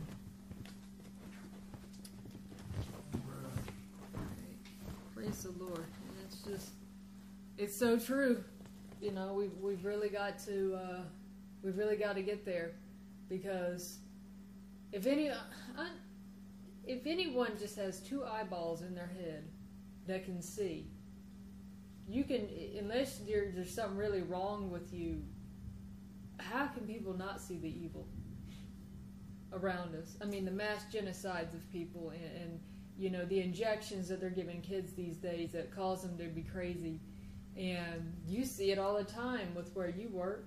And so it's like 5 and 16. 5 and 16. I see it. I see it at my job, and you just see it when we used to work security. You know, you saw it all the time. So it's like, how can people not see this? And that's what people got to understand. The wilderness is for a limited time only. Just like, you know, Egypt was. Eventually they will be taken down and taken out. God wants us to move forward because Egypt nor the wilderness is going into the promised land. It's not going to happen. And many people have fallen believing that lie. So, right. Amos 5 and verse 16. Therefore the Lord, the God of hosts, the Lord saith thus, wailing shall be in all the streets, and they shall say in all the highways, Alas, alas, and they shall call the husbandmen to mourning, and such as are skillful for lamenting of wailing. And in all vineyards shall be wailing, for I will pass through thee, saith the Lord. Woe unto you that desire the day of the Lord! To what end is it for you? The day of the Lord is darkness, and not light. As if a man did flee from a lion, and a bear met him, or went into the house, and leaned his hand on the wall, and a serpent bit him. So the day of the Lord is, and it's talking about here, the Lord will pass in judgment. So we know that the day of the Lord is at hand for us. And we knew that with the children of Israel, the day of the Lord was upon them. And when the day of the Lord finally did come upon them, where he said, you know, why should I punish you any longer, because it's not doing you any good. And at that time they were actually taken away with ships, and they were scattered abroad. So he constantly gives us reminders with the children of Israel, like basically we're in the new Egypt now, because everything that, you know, you said tonight, Egypt was a place of discomfort for the children of Israel. Well, for the Christian, and for those that can see and want to become Christians, America, this land that we're living in today, is a land of discomfort for us. You know, we should not be comfortable here. If we see all this evil that's going on around us, like you were saying, it's true, why would we want to stay here? And so the children of Israel were constantly going against God, and they were constantly saying, why don't we do this? Why don't we go back? And he's like, all right, fine. If that's what you want to do, I'm going to just discontinue you from being a nation altogether. And one day I'm going to raise up myself a new people, a remnant that will follow after me. But he's saying, why do you seek the day of the Lord? Because it is a day of darkness. A lot of people are saying today, oh man, I cannot wait for the day of the Lord to come. You better read the scriptures. It's not going to be a happy day. It's a gloomy day. All right, verse 20. Shall not the day of the Lord be darkness and not light, even very dark, and no brightness in it? I despise your feast days, and I will not smell in your solemn assemblies. Though ye offer me burnt offerings and meat offerings, I will not accept them, neither will I regard the peace offerings of your fat beasts. Take thou away from me the noise of thy songs, for I will not hear the melody of thy viols. And viols is like string instruments. It makes you want to really get violins and whatever. But reading these verses here, it really hit me that today people are offering up false sacrifices to the Lord, and they're singing these praise and worship songs, and there's nothing behind them outside of the fact that they are just simply singing. And there's no anguish behind it. It's just a ritual. They're just going and doing it because it's like some religious check-off list for them. And so that's why he's saying, I don't want to hear your songs. I don't want to smell your burnt offerings, because it doesn't mean anything. You're not really meaning what you're doing here.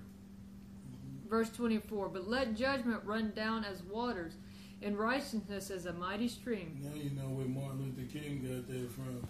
That was in his I Have a Dream speech.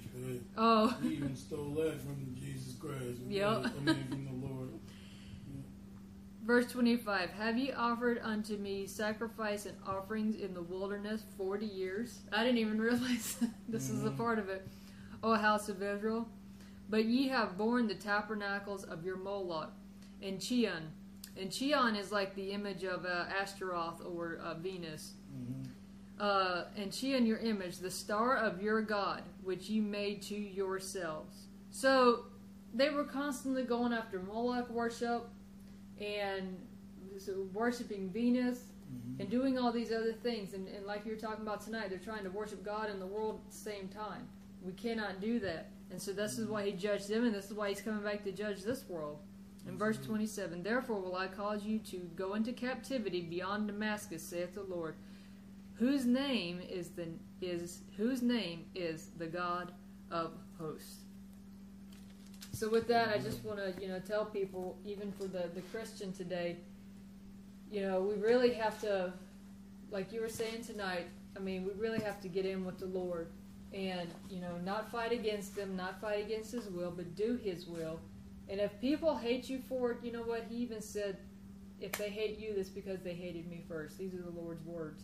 So we can't be offended by it, but, we just got to do it. Amen.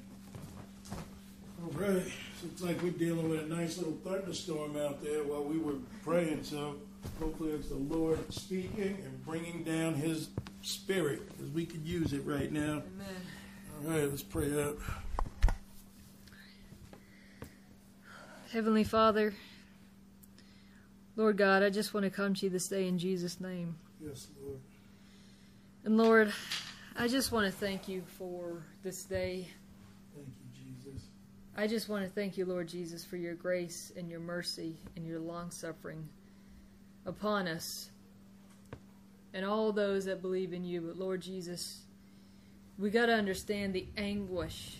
There has to be a real anguish within us for the things that are going on around us, Lord God, because if we're not trying to live after you, Thank you, Lord. and if we're not trying to do your will, Lord God, then where is our faith?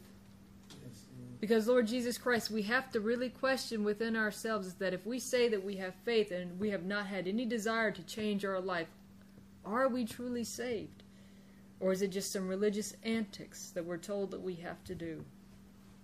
Lord God, we have to open up our eyes and to see the truth, no matter who it goes against.